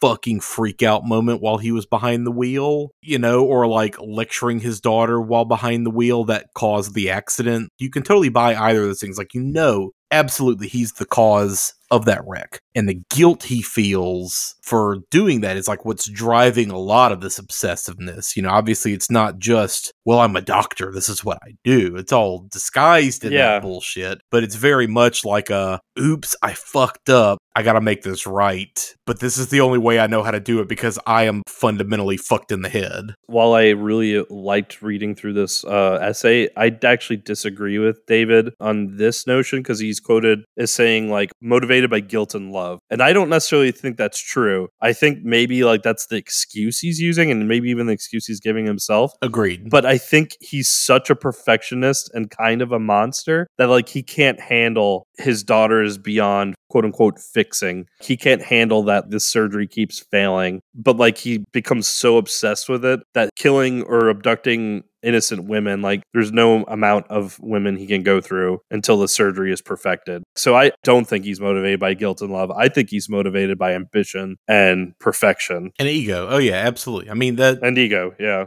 To the point where even in the movie, his daughter, when she's basically exposing him, says, I'm your perfect guinea pig. Yeah. I was handed to you as your perfect guinea pig. So that's where I really think I disagree with this article on like the motivation. And to kind of go further with your notion too, I mean, they are, the doctor and his assistant, Louise, which she is a very interesting figure that we'll get to in a second. He's absolutely only concerned with, in air quotes, fixing his daughter. He does not actually give a shit about her, right? It's very much about Christian's beauty being like the only thing that he considers of value, right? Like, this is my daughter. This is her only currency. That currency is now taken away, and I have to fix that. He is only obsessed with restoring her to the perfect little doll that he wants her to be. This is especially his way of, I'm gonna fix you the way I want you to be, not the way that you are, which is a lot of where Christian, that is her arc through this movie, is just kind of accepting that, oh wait, so I can't be myself anymore? because the doctor straight up says, like, cool, so I did all the paperwork, you're declared dead, now you get to just pick a new face, new identity. It'll be fun, right? And it's like, no, but what happens to me? Like, I want to be me. I had ambitions, I had plans. Like, what the fuck, Dad, right? Yeah. The unilateral decision making there is mind-boggling, but it's just all out of his sense of, I have to control and manage this situation, and that means also controlling and managing the people around me. Yeah, I'm talking about toxic masculinity and the father knows best. It's interesting you bring up the faking her death, because if you had any question of whether or not this is a horror movie, the very opening of the movie is a horror movie, because first off, the soundtrack itself and the kind of theme you keep hearing throughout the movie, specifically like his assistant when she's scouting out women to abduct, but it also plays here at the beginning when she's getting rid of the body. It's that body that's like in an overcoat, and you can only kind of see a little bit of its face, and you can tell that it doesn't have a face. The face has been cut off. Oh, I love it, yeah. It's in that trench coat, yeah. with the collar pulled up, and a scarf on, and sunglasses, and a hat. I mean, it's basically dressed up like the Invisible Man, and then you just see the faintest hints of meat with teeth. Yeah, and I do love that the soundtrack, especially that overall theme that you hear throughout the film, has almost like a carnival tone to it, because it's almost like a come see the sideshow freaks kind of feel to it, which granted, this movie never is problematic or transgressive in that regard, which I appreciated, but there is a little bit of that idea. And then, she dumps the body in the river. That whole like backdrop when she like stops the car and dumps the body, that feels like it's a nightmare, like the scene of a nightmare in the background. So you get that surrealist edge to it at the very get-go. So there's no doubt about it that this is a capital H horror movie, as much as we want to say like how important in cinema history this movie is. But that whole dressing up the corpse was creepy and effective, and the idea of what they're actually going to do with that corpse is really upsetting, like once you get through like the whole funeral and then they return home and you find out like what's actually been happening with Christiane. Yeah, I think too, another theme of this movie that I mentioned earlier is kind of this whole idea again about transition into a more modern phase of society, right? Like we see these moments where the war is still kind of lingering in the background. Like there's that moment where they stop and look up at the airplane while they're burying the body. Yeah. There's all these constant reminders that the idyllic life you had is gone. You can't go back to that. The daughter that you had is now fundamentally no longer that same person. And even if you try to fix just her face, the inner trauma is never going to go away. She is older. She's no longer a child. You cannot manage and control her the same way. Yeah, she was engaged. Yeah, and the other victims that we see in this movie are young college women that are modern city girls, living their lives, doing their own shit,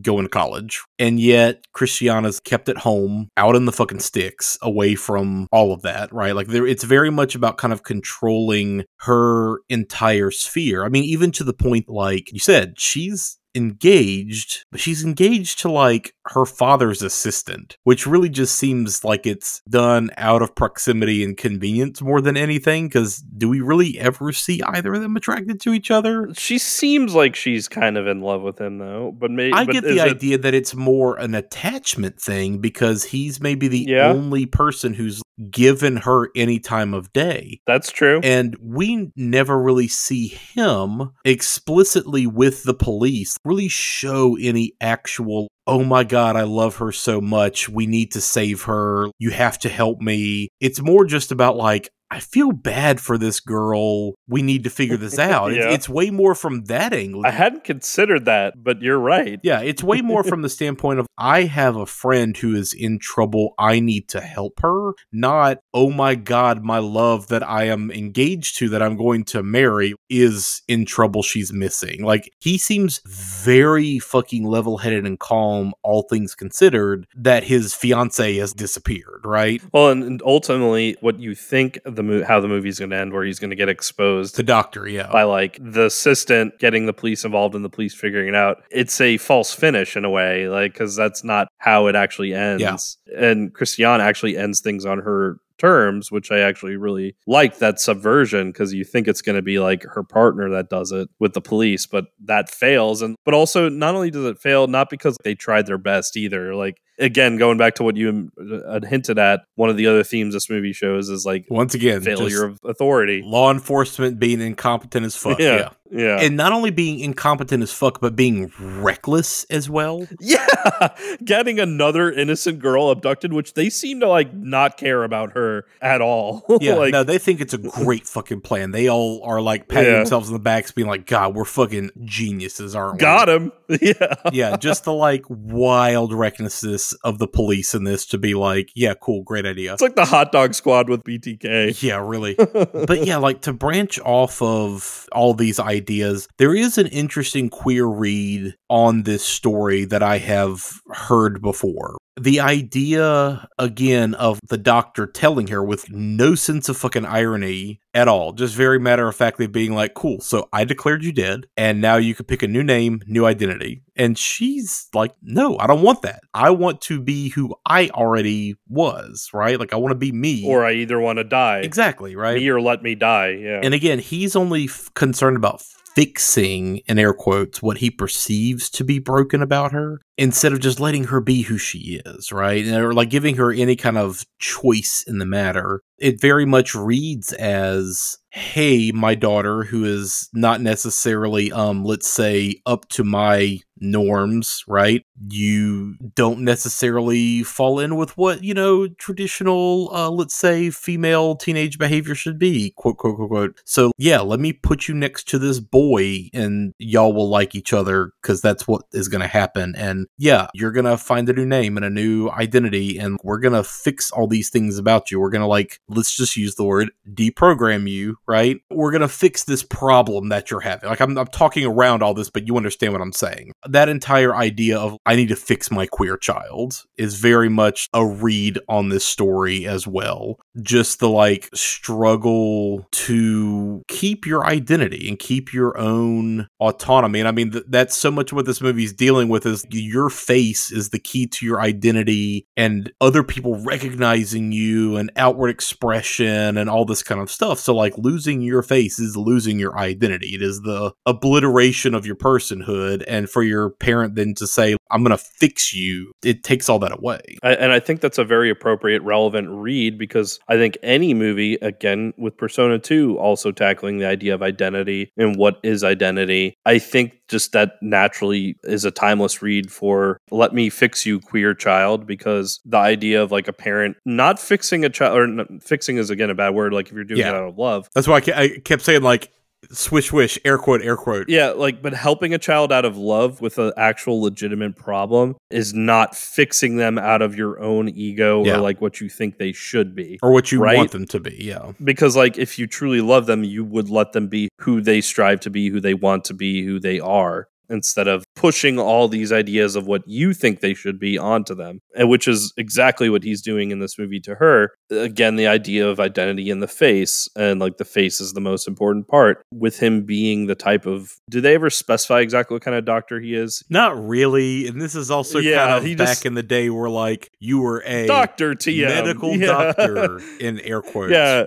You had me watch another movie, which we may bring up in a bit, that's a lot more sleazy than this movie, but also deals with kind of a similar theme, where the doctor actually is explicitly stated to be a plastic surgeon. But like this movie, it's more of just Dr. TM, he can do everything. Yeah. And the wild thing I thought with the idea of him being a doctor, that again, I kind of learned about through reading this article on the Criterion website, was what actually was cut out of this movie for the American release is kind of crazy, because it kind of also goes back to even what we discussed with Blood Diner, where besides cutting the operation scene and like doing like a fade to black a lot sooner than when you actually see any kind of gore, the other scene that they wanted to cut, and I think they did for the American release, was that scene where he is interacting with a kid, that young boy, where it does show him have a little bit of humanity, at least directly with the child. And granted, it's all just a front. Yeah, it definitely comes off as, oh, you're very mechanical about this. Yeah, but like when he's actually caring for the child, he's at least putting forth an effort to be like friendly to the child. But also that was cut out of the US print just because of the idea of the villain having any sense of humanity to them, which again, we talked about with Blood Diner, about the two brothers having any kind of humanity towards them and them being the villains. And so it's interesting that that was the line that this movie crosses as giving any kind of sympathetic scene to the villain of the movie, which I do agree. The Doctor is the absolute villain of this movie. He is the horror monster in this movie, even though his daughter, at least maybe in marketing or on the surface, seems like the Frankenstein. But the thing I really do appreciate also is that this movie really doesn't go that route. At no point you think she is the monster. She is always, I would say, the protagonist, but she's also the most sympathetic character in this movie the whole way through. And the movie makes no effort to make the Doctor anything but the villain. Well, it's still kind of that flip of what appears outwardly monstrous is not always that. And the things that appear to be perfectly fine and normal, turns out they are the thing that you should actually fear. Which, what was wrong with the little boy in that scene? They do the finger test and the little boy fails it. And then he's like, we'll fix the boy, like, trust me. And then when he walks out of the room, him and his sister are like, well, he's fucked.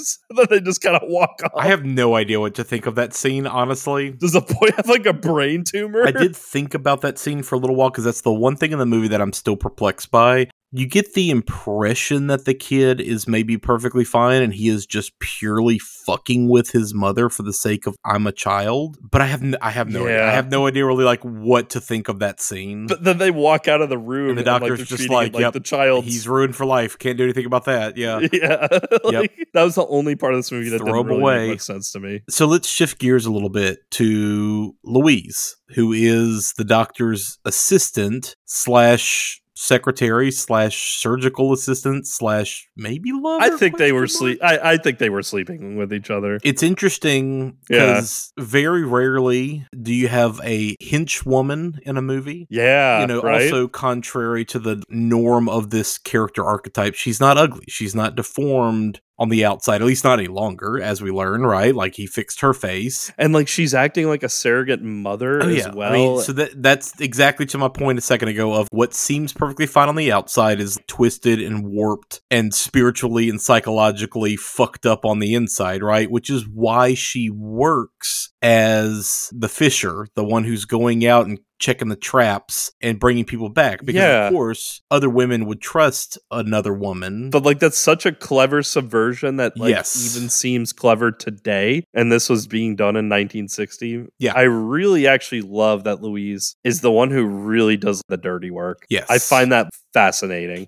And she also clearly desires and wants them to be this family unit, right, with the Doctor and Christian. What's interesting is that's a lot of what's driving her loyalty. A lot of what's driving her loyalty is the fact that the Doctor did fix her face and she feels obligated to like give back to him. And she definitely kind of has this weird kind of cult mentality with him as well. Like she is 100% bought in with his ego and his abilities and everything else. It's also very clear that the Doctor does not reciprocate any of that. No. He sees her basically as no different than his dogs. And it's really interesting because that pearl collar is definitely like a dog collar, right? Yes, it is. Yep. There is definitely some underlying shit happening with that character. But I find her to be fascinating because she is always in the moment, on the prowl. She is constantly just alert. You know, she is ready to pounce at any moment. And yet the one time that she needs to actually react is the moment she gets taken out. Yeah, and the two more things about her that I appreciate. Kind of going again with the dog collar imagery with her wearing the pearls. I like how the movie explains why she needs to always be wearing them. Because like the Doctor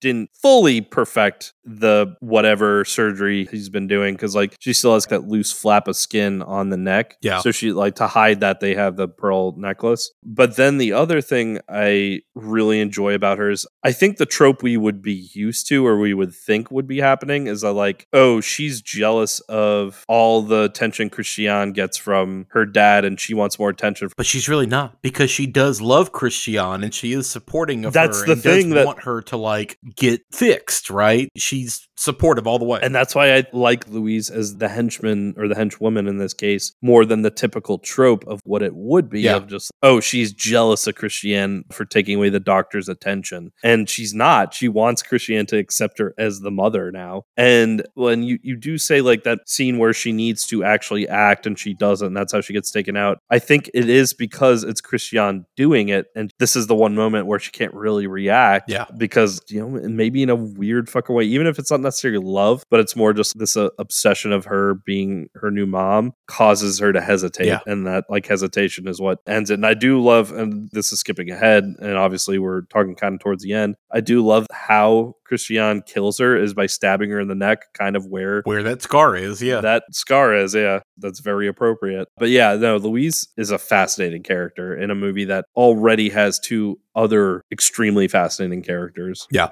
Two other things I wanted to kind of mention, because the more I dug into these, the more I was just like, holy fucking shit. Yeah, again, this movie has an insane pedigree to it. The other two big factors in this movie, in terms of like it being memorable and effective, just kind of having more weight to it, right? First thing is the cinematography.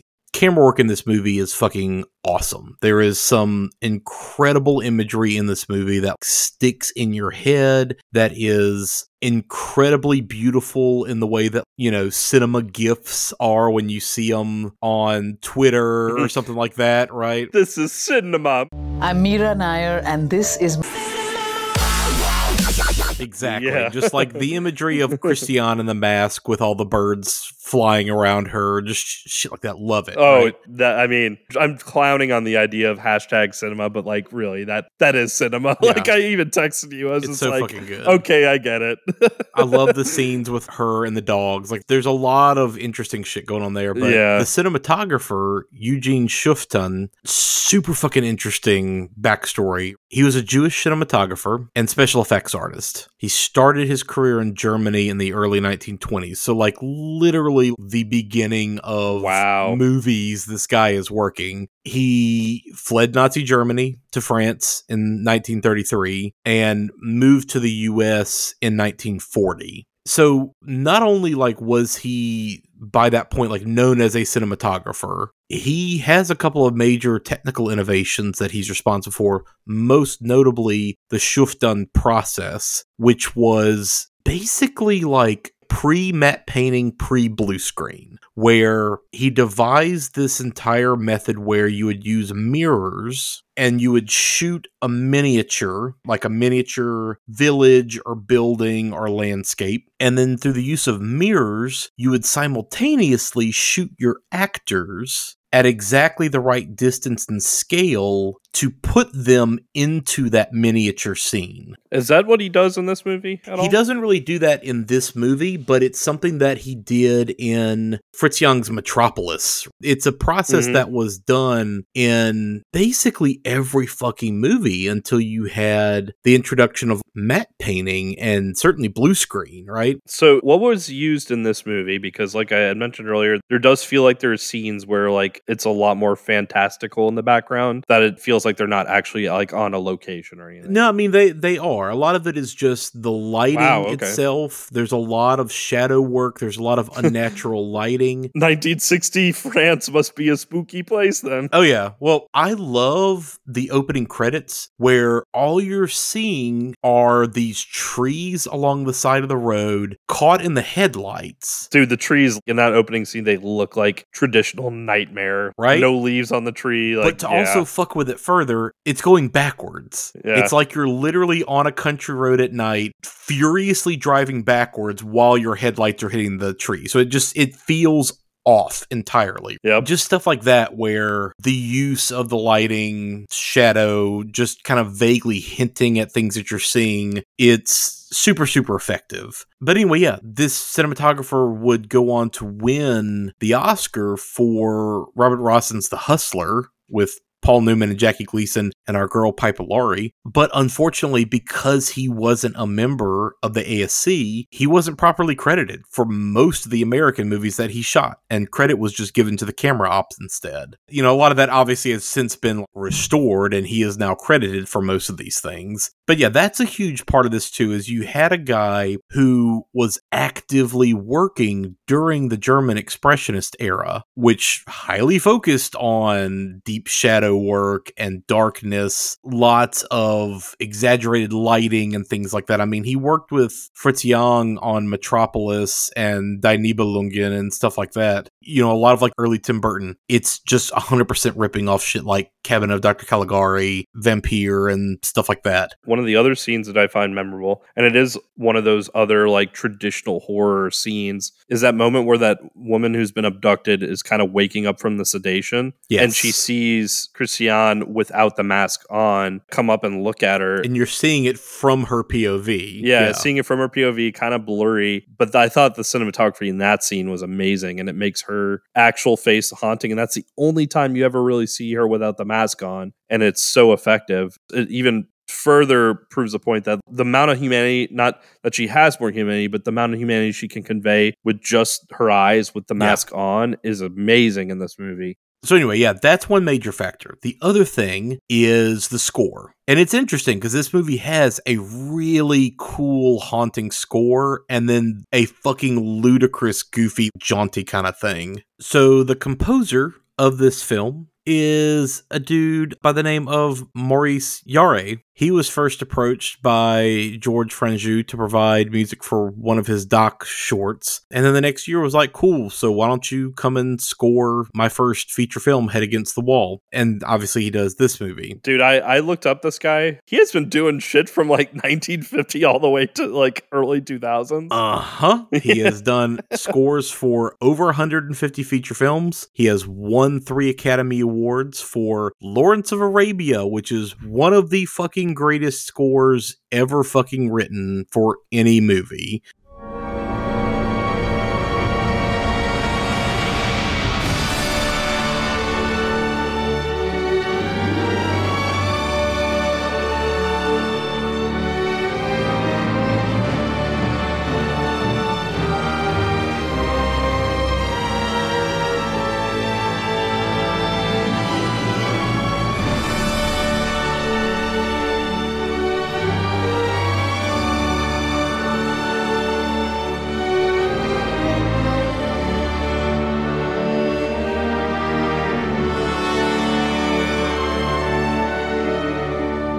He also did Dr. Zhivago, which is also an amazing score, and he did Passage to India, and he was nominated for 6 other fucking movies. But to give you an idea, like, just here's some of the stuff just skimming his IMDb. Lawrence of Arabia, The Train, The Collector, Dr. Zhivago, The Professionals, Gambit, The Damned, Topaz, Life and Times of Judge Roy Bean, The Man Who Would Be King, The Message, The Tin Drum, Top Secret, A Passage to India, Witness, Mad Max Beyond Thunderdome, Enemy Mine, The Mosquito Coast, Fatal Attraction, Gorillas in the Mist, Dead Poets Society, Ghost, Jacob's Ladder, and Fearless. Dude has done music in every fucking genre you can think of. He's worked with every major director for the most part. Dude has had as good a career as you possibly could have. You know, again, won 3 Oscars, and this was his fucking second movie. That's what blew my mind, is to go from Lawrence of Arabia to Jacob's Ladder in 1990. Fucking insane. Yeah. So both of those elements are super fucking interesting. And I think if you had anybody else, this movie would be significantly different. Like, I think with more traditional cinematography, this movie would not be nearly as effective. And not just traditional, like knowing how to manipulate the imagery where you're going from this very heightened, deep shadows, intense lighting, surrealist kind of creepiness where Christiane is floating around in this white gown with her mask on looking like a fucking ghost, to the very like raw static camera matter of fact watching a doctor peel somebody's face off. It takes a good eye, and it takes knowing how to kind of work an audience to be able to really put that together effectively. Well, and then to have the score, and again, I really do feel like that more manic score you hear in the beginning and kind of throughout the movie from time to time is it feels just so circus-like to me. And it's so effective. Like, let's go see the sideshow.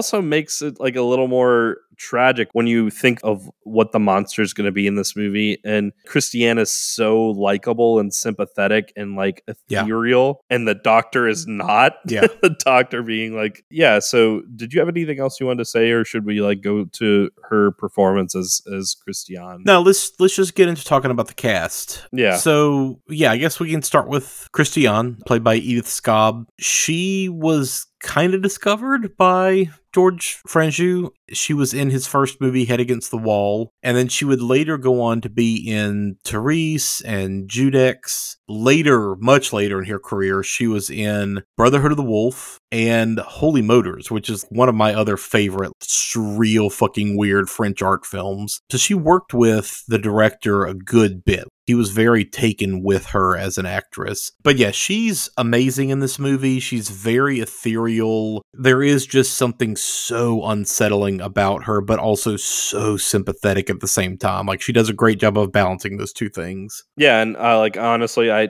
can't think of a better way to describe what she's like in this movie than this paragraph from the article on Criterion. Again, this is Eyes Without a Face, The Unreal Reality, written by David Collott. It was hardly the kind of role likely to attract a major star, Christiane. Like everyone else in the film, has little dialogue and her face is concealed. Yet this fragile, doomed creature is the true star of the movie, The Eyes Without a Face. Skipping ahead a little bit, yes, Scobb is beautiful and vulnerable, but beyond that, she has an intangible air of mystery about her. Franju said of her, she is a magic person. She gives the unreal reality. That is such a good descriptor of what she is, but still, even that doesn't do justice until you actually watch the movie and see how she's acting, because her physical performance is impeccable, but even just the line delivery she has is so real and sympathetic and tragic when she's begging for death and everything like that. And then kind of to see her slow transformation into kind of being mentally broken from like being trapped in this house and seeing what her father and his assistant have been doing to innocent women, to finally like the breaking out scene, stabbing the assistant and releasing the dogs and just wandering off. Cause like, again, she's kind of like mentally been fucked, but kind of like the witch. This is such a like fuck yes kind of ending with her kind of wandering out into the woods with the doves all flying around. And like, that's such a magical ending. You don't know or don't care of like what's going to actually happen to her now, because like this is what really matters, is she's free. But just the amount of emotion she can convey with that fucking mask on is insane, because that mask is completely expressionless. You can only see her eyes. And if we want to talk about the legacy that this movie has had, John Carpenter, and granted, he did it in the John Carpenter like way of, yeah, I mean, I think I got it from this, but he mentions the way I formed the Michael Myers mask is I think it came from the old movie Eyes Without a Face. But it is that Michael Myers-esque, just no expression on the mask whatsoever, and the amount of humanity she's able to still portray is fucking insane. And then like you do actually see what she could look like when they do the first operation, and at first it seems successful, but then like you see the denigration start to occur, and you see what she actually looks like without the mask, and with the face at least temporarily fixed. And she is beautiful, like she's ethereal and almost otherworldly, but it's still not as effective as when she's actually wearing the mask and had them humanity she's portraying then. Yeah, totally. Next person, we have Pierre Brasseur as Dr. Genacier. He was in Port of Shadows and Children of Paradise, which at the time, Children of Paradise was the fucking be-all, end-all epic French movie, right? So it's that interesting flex of, I'm going to take one of the most well-regarded French big letter A actors and pull him into this movie. And so it was kind of one of those, like, let me give my movie some credibility. Again, if we're trying to, like, elevate the horror genre in the minds of critics and the audiences, let's get somebody legit in the movie. And this was the actor for that. He was in Head Against the Wall, like I mentioned earlier, the first movie from the director, but he was also in Spotlight on a Murder. So he's kind of the main antagonist of this overall, and it's interesting because he is definitely not necessarily your, like, stereotypical villain. He is very much a fucking French dad. Seeing the scene where they're burying the body in the crypt, and he's out there in, like, fucking velvet pants and a turtleneck and, like, dress shoes. of course, you're dressed like a fucking dad who is a medical doctor. But I think that's kind of what makes him like even more effective as a villain, because totally. He's otherwise just like dad. But again, like the idea of the father knowing best is still more effective than putting a mask on him and having him run around with a knife. Well, also too, just the fact that he is an unrepentant asshole, lacking any drop of self-awareness. Egomaniac. The scene where he's called down to the morgue to identify this body, right? So they find the first girl, no face. They call him and they're like, this could be your daughter, ... because she's been missing. But we also have this other guy who thinks it could be his daughter. And of course, we know this is the body that they dumped in the beginning of the movie. So the doctor just kind of covers his tracks and says, yep, that's my daughter for sure. That's definitely my daughter. Meanwhile, this other poor dad is outside like, are you 100% sure, man? My daughter's been missing. Devastated. And it is obviously his daughter that they fucking killed. Yeah. Which that brought me to a whole other question I asked Heather, was just like, how does body identification work when you just walk in and say, yep, that's definitely them? Like from a legal standpoint, how hard and firm is that? Anyway, what he says to the other father, basically something along the lines of, I can't believe the nerve you have. Your daughter is somewhere out there, possibly. You at least have hope where I know my daughter is dead. How dare you confront me in this way? Just like, what a fucking dick. And that's an asshole thing to say, period. But then to know that, oh, you're also just lying about this whole thing. God damn it. What a shithead. And you were the one who murdered his daughter. Yeah, you're the one that murdered her. Like such an asshole. Yeah. He's just such an unrepentant asshole in this movie. And it's kind of fun. Well, he treats everyone like you were saying, like dogs. Yes. He has the dogs who he's a total fucking prick to, just using them for his experiments. Man, those dogs hate him too. Yeah. When the dog catcher brings him that German Shepherd is just like, nah, fuck you, man. I don't like you. Yeah. And then like you have his assistant who, you're right, he also treats kind of like a dog. And then even his daughter exposes him by calling herself his perfect guinea pig to like perfect the surgery. Speaking of the assistant, again, Louise, she is played by Alida Valli. She was a very well-known Italian actress at the time, which there is a line in the movie which doesn't really register to us being American English speakers. We don't necessarily pick up on some of the nuances in the language, but they say in the movie, oh, she's a foreigner. She's a foreigner. Yeah, she was an Italian actress. She was in a shit ton of Italian movies before this one. Like, this is actually kind of later in her career, which, look her up on Google Images. Talk about a fucking smoke show earlier in her career. But she was in The Parroting Case with Gregory Peck. She's in Carol Reed's The Third Man, which that movie's, fucking amazing. It's one of my all-time favorites. And she worked with a ton of the fucking big European directors like Chabrol and Visconti. She was also in 1900, and here's where like the rest of her horror cred jumps in. She is fucking Miss Tanner in Suspiria. Okay. She is also in The Killer Nun, and she shows back up in Inferno, which was Argento's part 2 in the Mother trilogy. She had a long, very interesting career. And yeah, again, her character is super fucking interesting to me because she's just the absolute opposite of everything that you expect from that type of character. It's one of those things, like, it's always interesting, I guess, to explore the idea of a marginalized person who is assisting in victimizing other marginalized people. We don't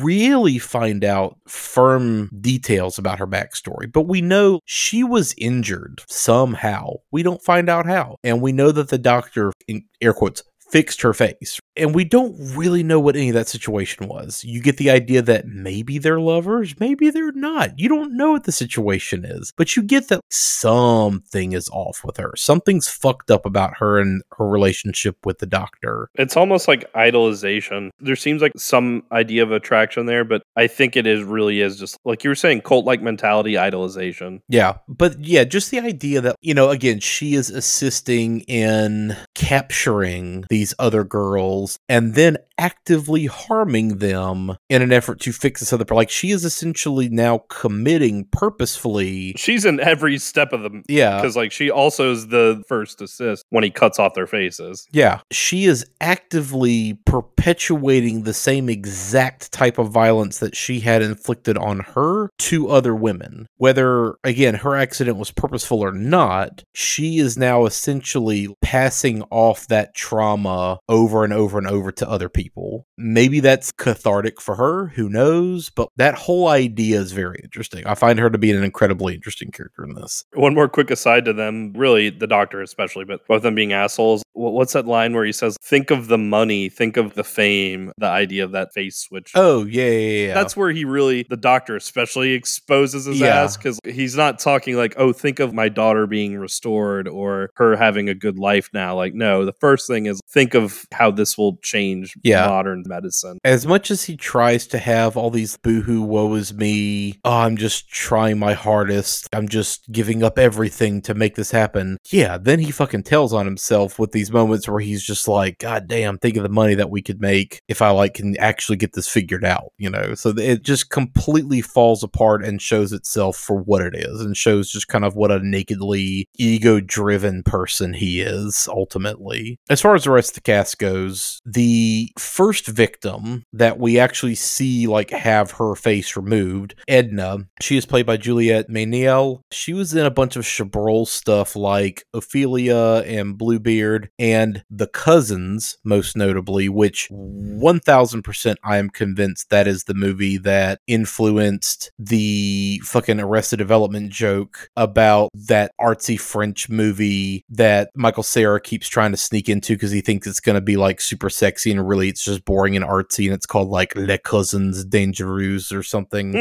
And obviously it's fully reflecting his infatuation with his own cousin. Hey, do you remember that French movie we tried to sneak into once? You know, Dangerous Cousins? No, why did we? Why?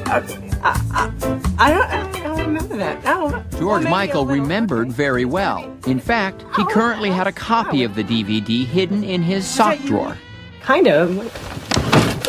Why do you ask? Beatrice Alteriba plays the second victim, Paulette, the one that gets away at the end. She was in an early version of Les Miserables. She is also in this fucking awesome Western called Cemetery Without Crosses that I saw a while back. And then finally, the police inspector, Perot, is played by Alexander Regnault, which dude has like 200 credits. And this is where, like, no matter how much shit I've seen, right? I've seen more movies than like 90% of people. I've seen more pre-1980, pre-1960s movies than majority of people. Jesus fucking Christ. Looking through somebody's IMDb and I'm like, oh, there's 200 French movies in this guy's CV that like I have not seen and know nothing about. Literally the only thing that I recognized was he's in some of the Fantomas movies, which were like these serialized crime fighter, basically like early French superhero movies. That's like the only thing from his entire filmography that I actually recognized. So anyway, yeah, that's kind of a run through of the cast. And I guess the last thing we'll talk about, you know, we already mentioned some of like how this movie was received. But what's interesting, like we mentioned, is the turnaround that happens 20 years later. Yeah. And we've seen this over and over again, how, you know, it takes a decade, it takes 20 years sometimes even for these movies to like finally find their audience and have impact. And then all of a sudden it's like, oh, this was always a classic. John Carpenter's The Thing was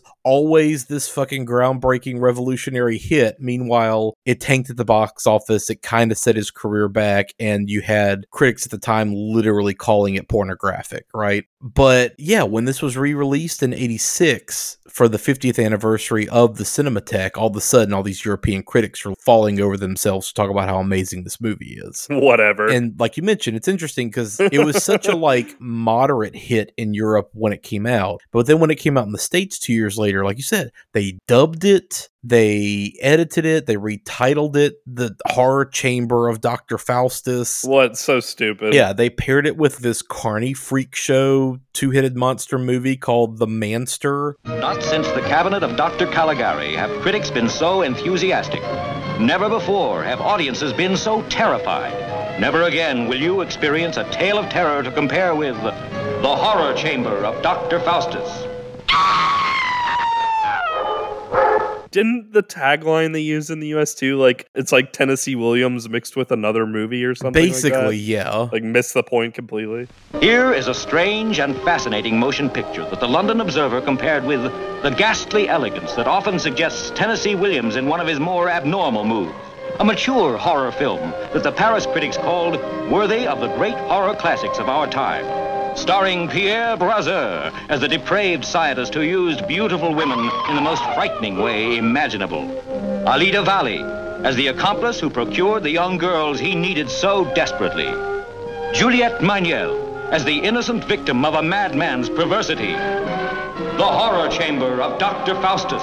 Motion picture as fascinating as it is fantastic, as unusual as it is shocking, as frightening as anything you will ever see on a motion picture screen.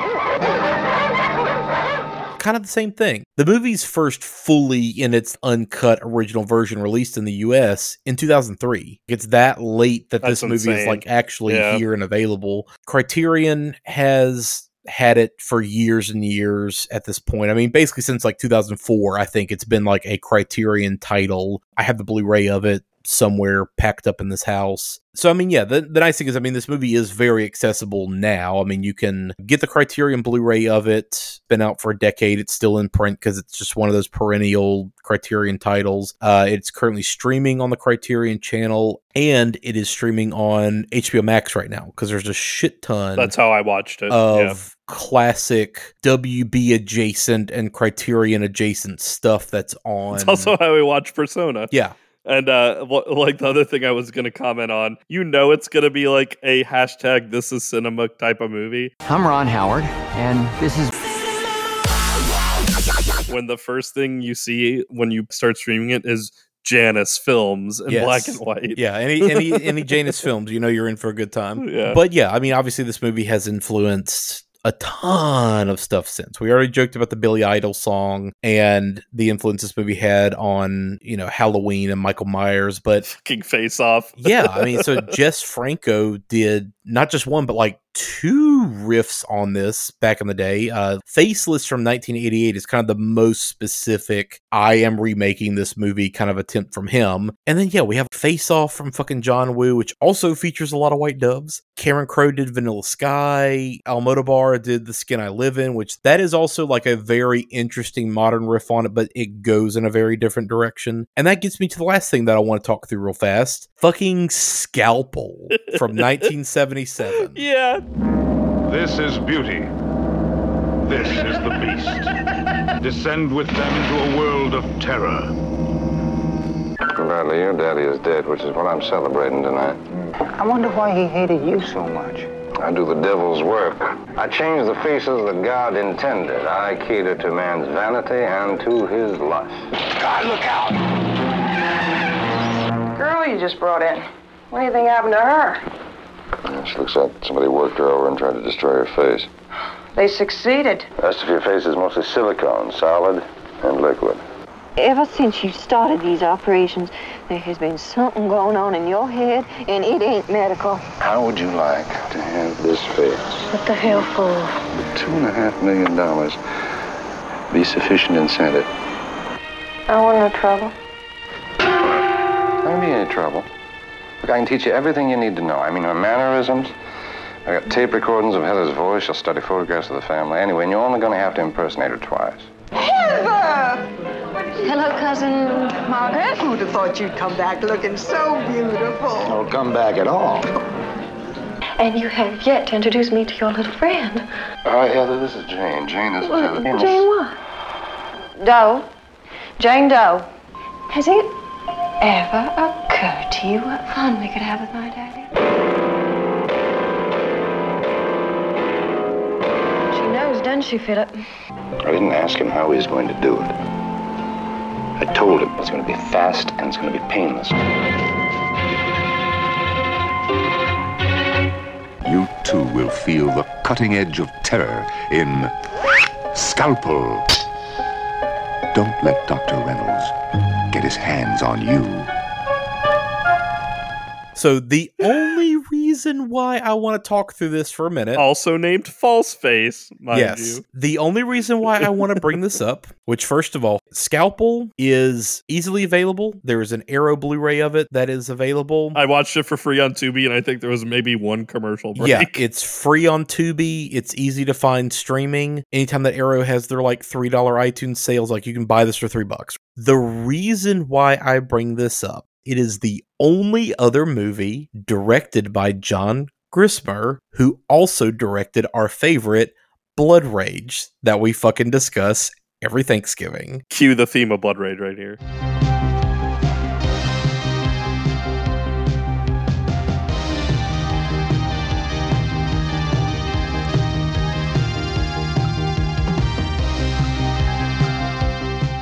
Yeah, and Aaron, because you've brought up Scalpel Yes. on one of our Blood Rage episodes, because you actually watched it and you talked about it back then. I watched it out of curiosity and only made the connections afterward that it's the same guy who did Blood Rage. And I will say, this movie is way better made than Blood Rage. It is. It is yeah. super sleazy and weird and fucked up. It is. But it is exactly the kind of Southern Gothic take on this exact same story that I find to be really fucking fascinating. Listeners, Aaron texted me and said, watch Scalpel / False Face in preparation for Eyes Without a Face so we can I said watch it critique if you the had two. time. This is supplemental viewing. And I did. And I had time, so I did watch it. And that's why I didn't bring this up during our recommendations, because there is a weird through line of Eyes Without a Face to this, because this movie is absolutely riffing on Eyes Without a Face, but in such a much more like problematic, transgressive, sleazy ass way. And you're right. This movie is better made movie than Blood Rage. Granted, I still like Blood Rage more.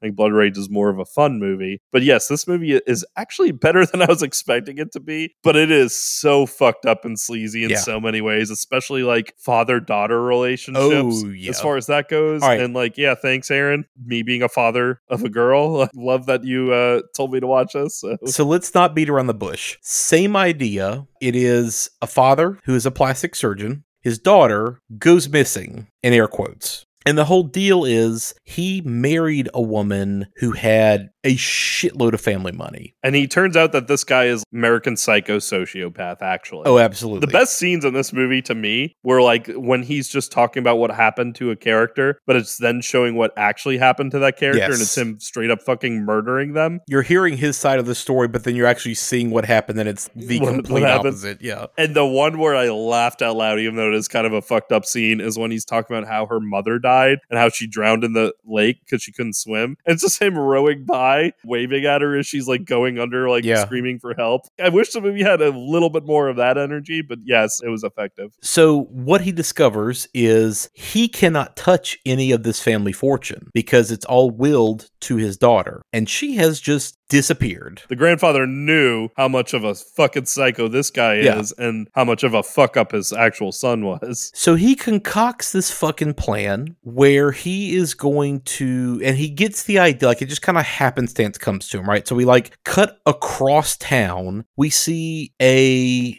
stripper who is performing on stage, right? She gets assaulted outside of the club, like gets the shit beat out of her, robbed.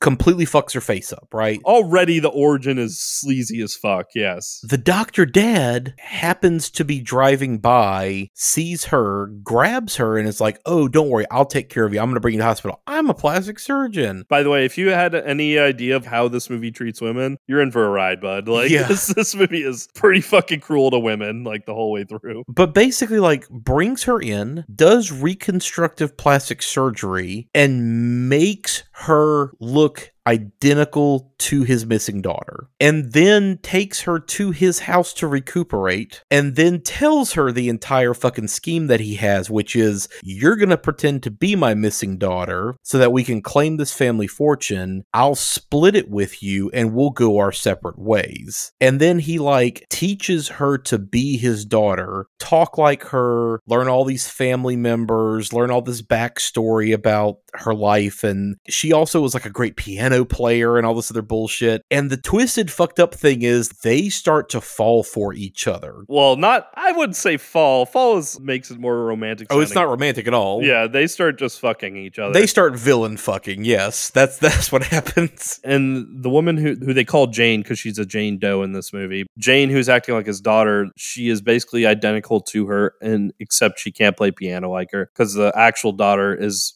apparently a extremely skilled, really amazing piano. Yeah. There's lots of other little things too. Like she's definitely got a southern accent, and like she's got to kind of tamp that down and hide it. Yeah. And like it's kind of interesting because by the end, she's not necessarily the villain. Like she's also gets kind of fucked over. The twist is they start going down this path and they start convincing all the rest of the family and the authorities that this is the daughter. She's come back. Look at her. And right after they kind of pull off this whole scheme, the real daughter actually shows back up. And that completely throws this entire thing upside down, because then it becomes, do I turn my dad in? Do I blow this whole thing open? Who is this other woman that my dad is fucking that she's pretending to be me? Like, it's twisted. Talk about like no one really being good in this movie, which granted, like I'd say the daughter, I guess, is that she doesn't do anything explicitly evil or anything like that. She's just kind of a victim in this movie. But like the dad, the doctor, starts kind of treating Jane with disdain when they try and live, all three of them together, try and live together for a few days, which is also fucking weird. But like you could tell that Heather, his actual daughter, doesn't like Jane and doesn't like her being there. And then the doctor starts having contempt for Jane being there because he's giving all his attention to his actual daughter now. But then at the same time, Jane is kind of suggesting that they deal with Heather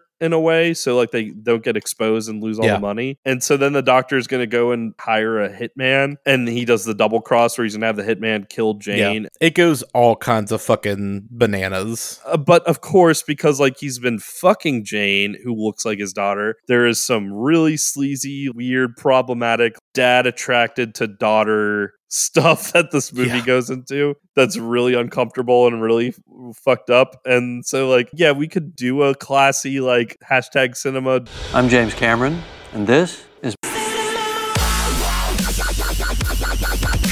double feature of Persona and Eyes Without a Face. Or you could do Eyes Without a Face and then Scalpel and see like where someone who made Blood Rage got inspiration, like what they did with that inspiration. I think Scalpel is so much more of an interesting pairing, because Scalpel takes the idea of Eyes Without a Face to the next level of, what if the dad actually could do what he says he was going to do? Yeah. So it's kind of that next layer to the entire grift, right? Again, extremely fucked up sleazy movie, but I find it to be kind of fucking wildly entertaining and batshit with how insane it is. And it's so many of the same exact themes as Eyes Without a Face that I think it makes a great companion piece. And again, it's directed by the guy who did Blood Rage, which we love. Well, there's even a through line from this movie to Blood Rage, because like Blood Rage also is dealing with dual identity between the two twins. Like, so that's how you pair this up. You pair Eyes Without a Face with Scalpel, and then you pair Persona with Blood Rage. Blood Rage, yeah.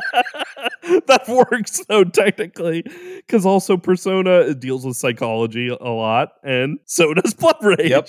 In a way. That's going to be our first Patreon like double feature set. We're doing it. Yeah. Oh, man. Cool. Well, I think that is all we got for this episode. Yeah. Thank you for bearing with us. This is kind of a long one, even though it's just Aaron and I, but like there's a lot you need to talk about with Eyes Without a Face. It is one of those very important moments in cinema history, especially for horror. And legitimately, you will see this on a lot of best international films ever made, best French films ever made, best horror films ever made, whatever. You will see this on a best ton movies of ever like made, best of lists. This is an important piece of capital C Papa Scorsese cinema. I'm Martin Scorsese, and this is...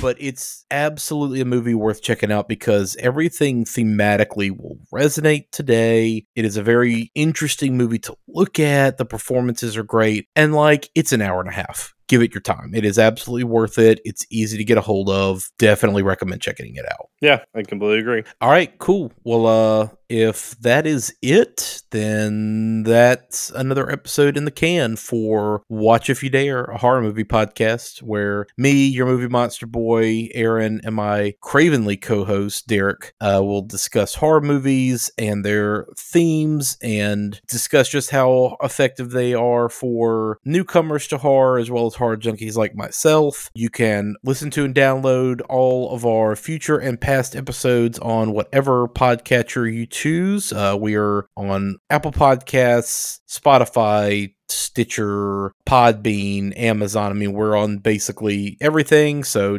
definitely check us out. Please rate and review, specifically on Apple Podcasts. It seems where it gets most traction. Thank you all for your support there as well. As always, we have our Spotify music playlist pinned to the top of our Twitter, which, by the way, you can find us on Twitter and Facebook at Watch If You Dare as well. So definitely engage there. Shoot us any kind of feedback or messages or questions that you have. Yeah, please. And then, once again, big thank you to my little brother, Jesse Mansfield, a.k.a. Party Gator, for providing the music bumps, the beginnings and ends of all of our episodes. You can find his actual music on Bandcamp at Party Gator, Opossums, Big Clown. He's got all kinds of side stuff there. So check his stuff out, throw him a couple of bucks. And with that, the last thing I have to say is, Derek, I'm all out of hope. One more bad break could bring a fall. I don't know about you, when I'm far from home, don't call me on the phone to tell me you're alone. It's easy to deceive, it's easy to tease, but hard to get release. Yes, this is a song about nutting. My face frightens me. My Sally frightens me even more.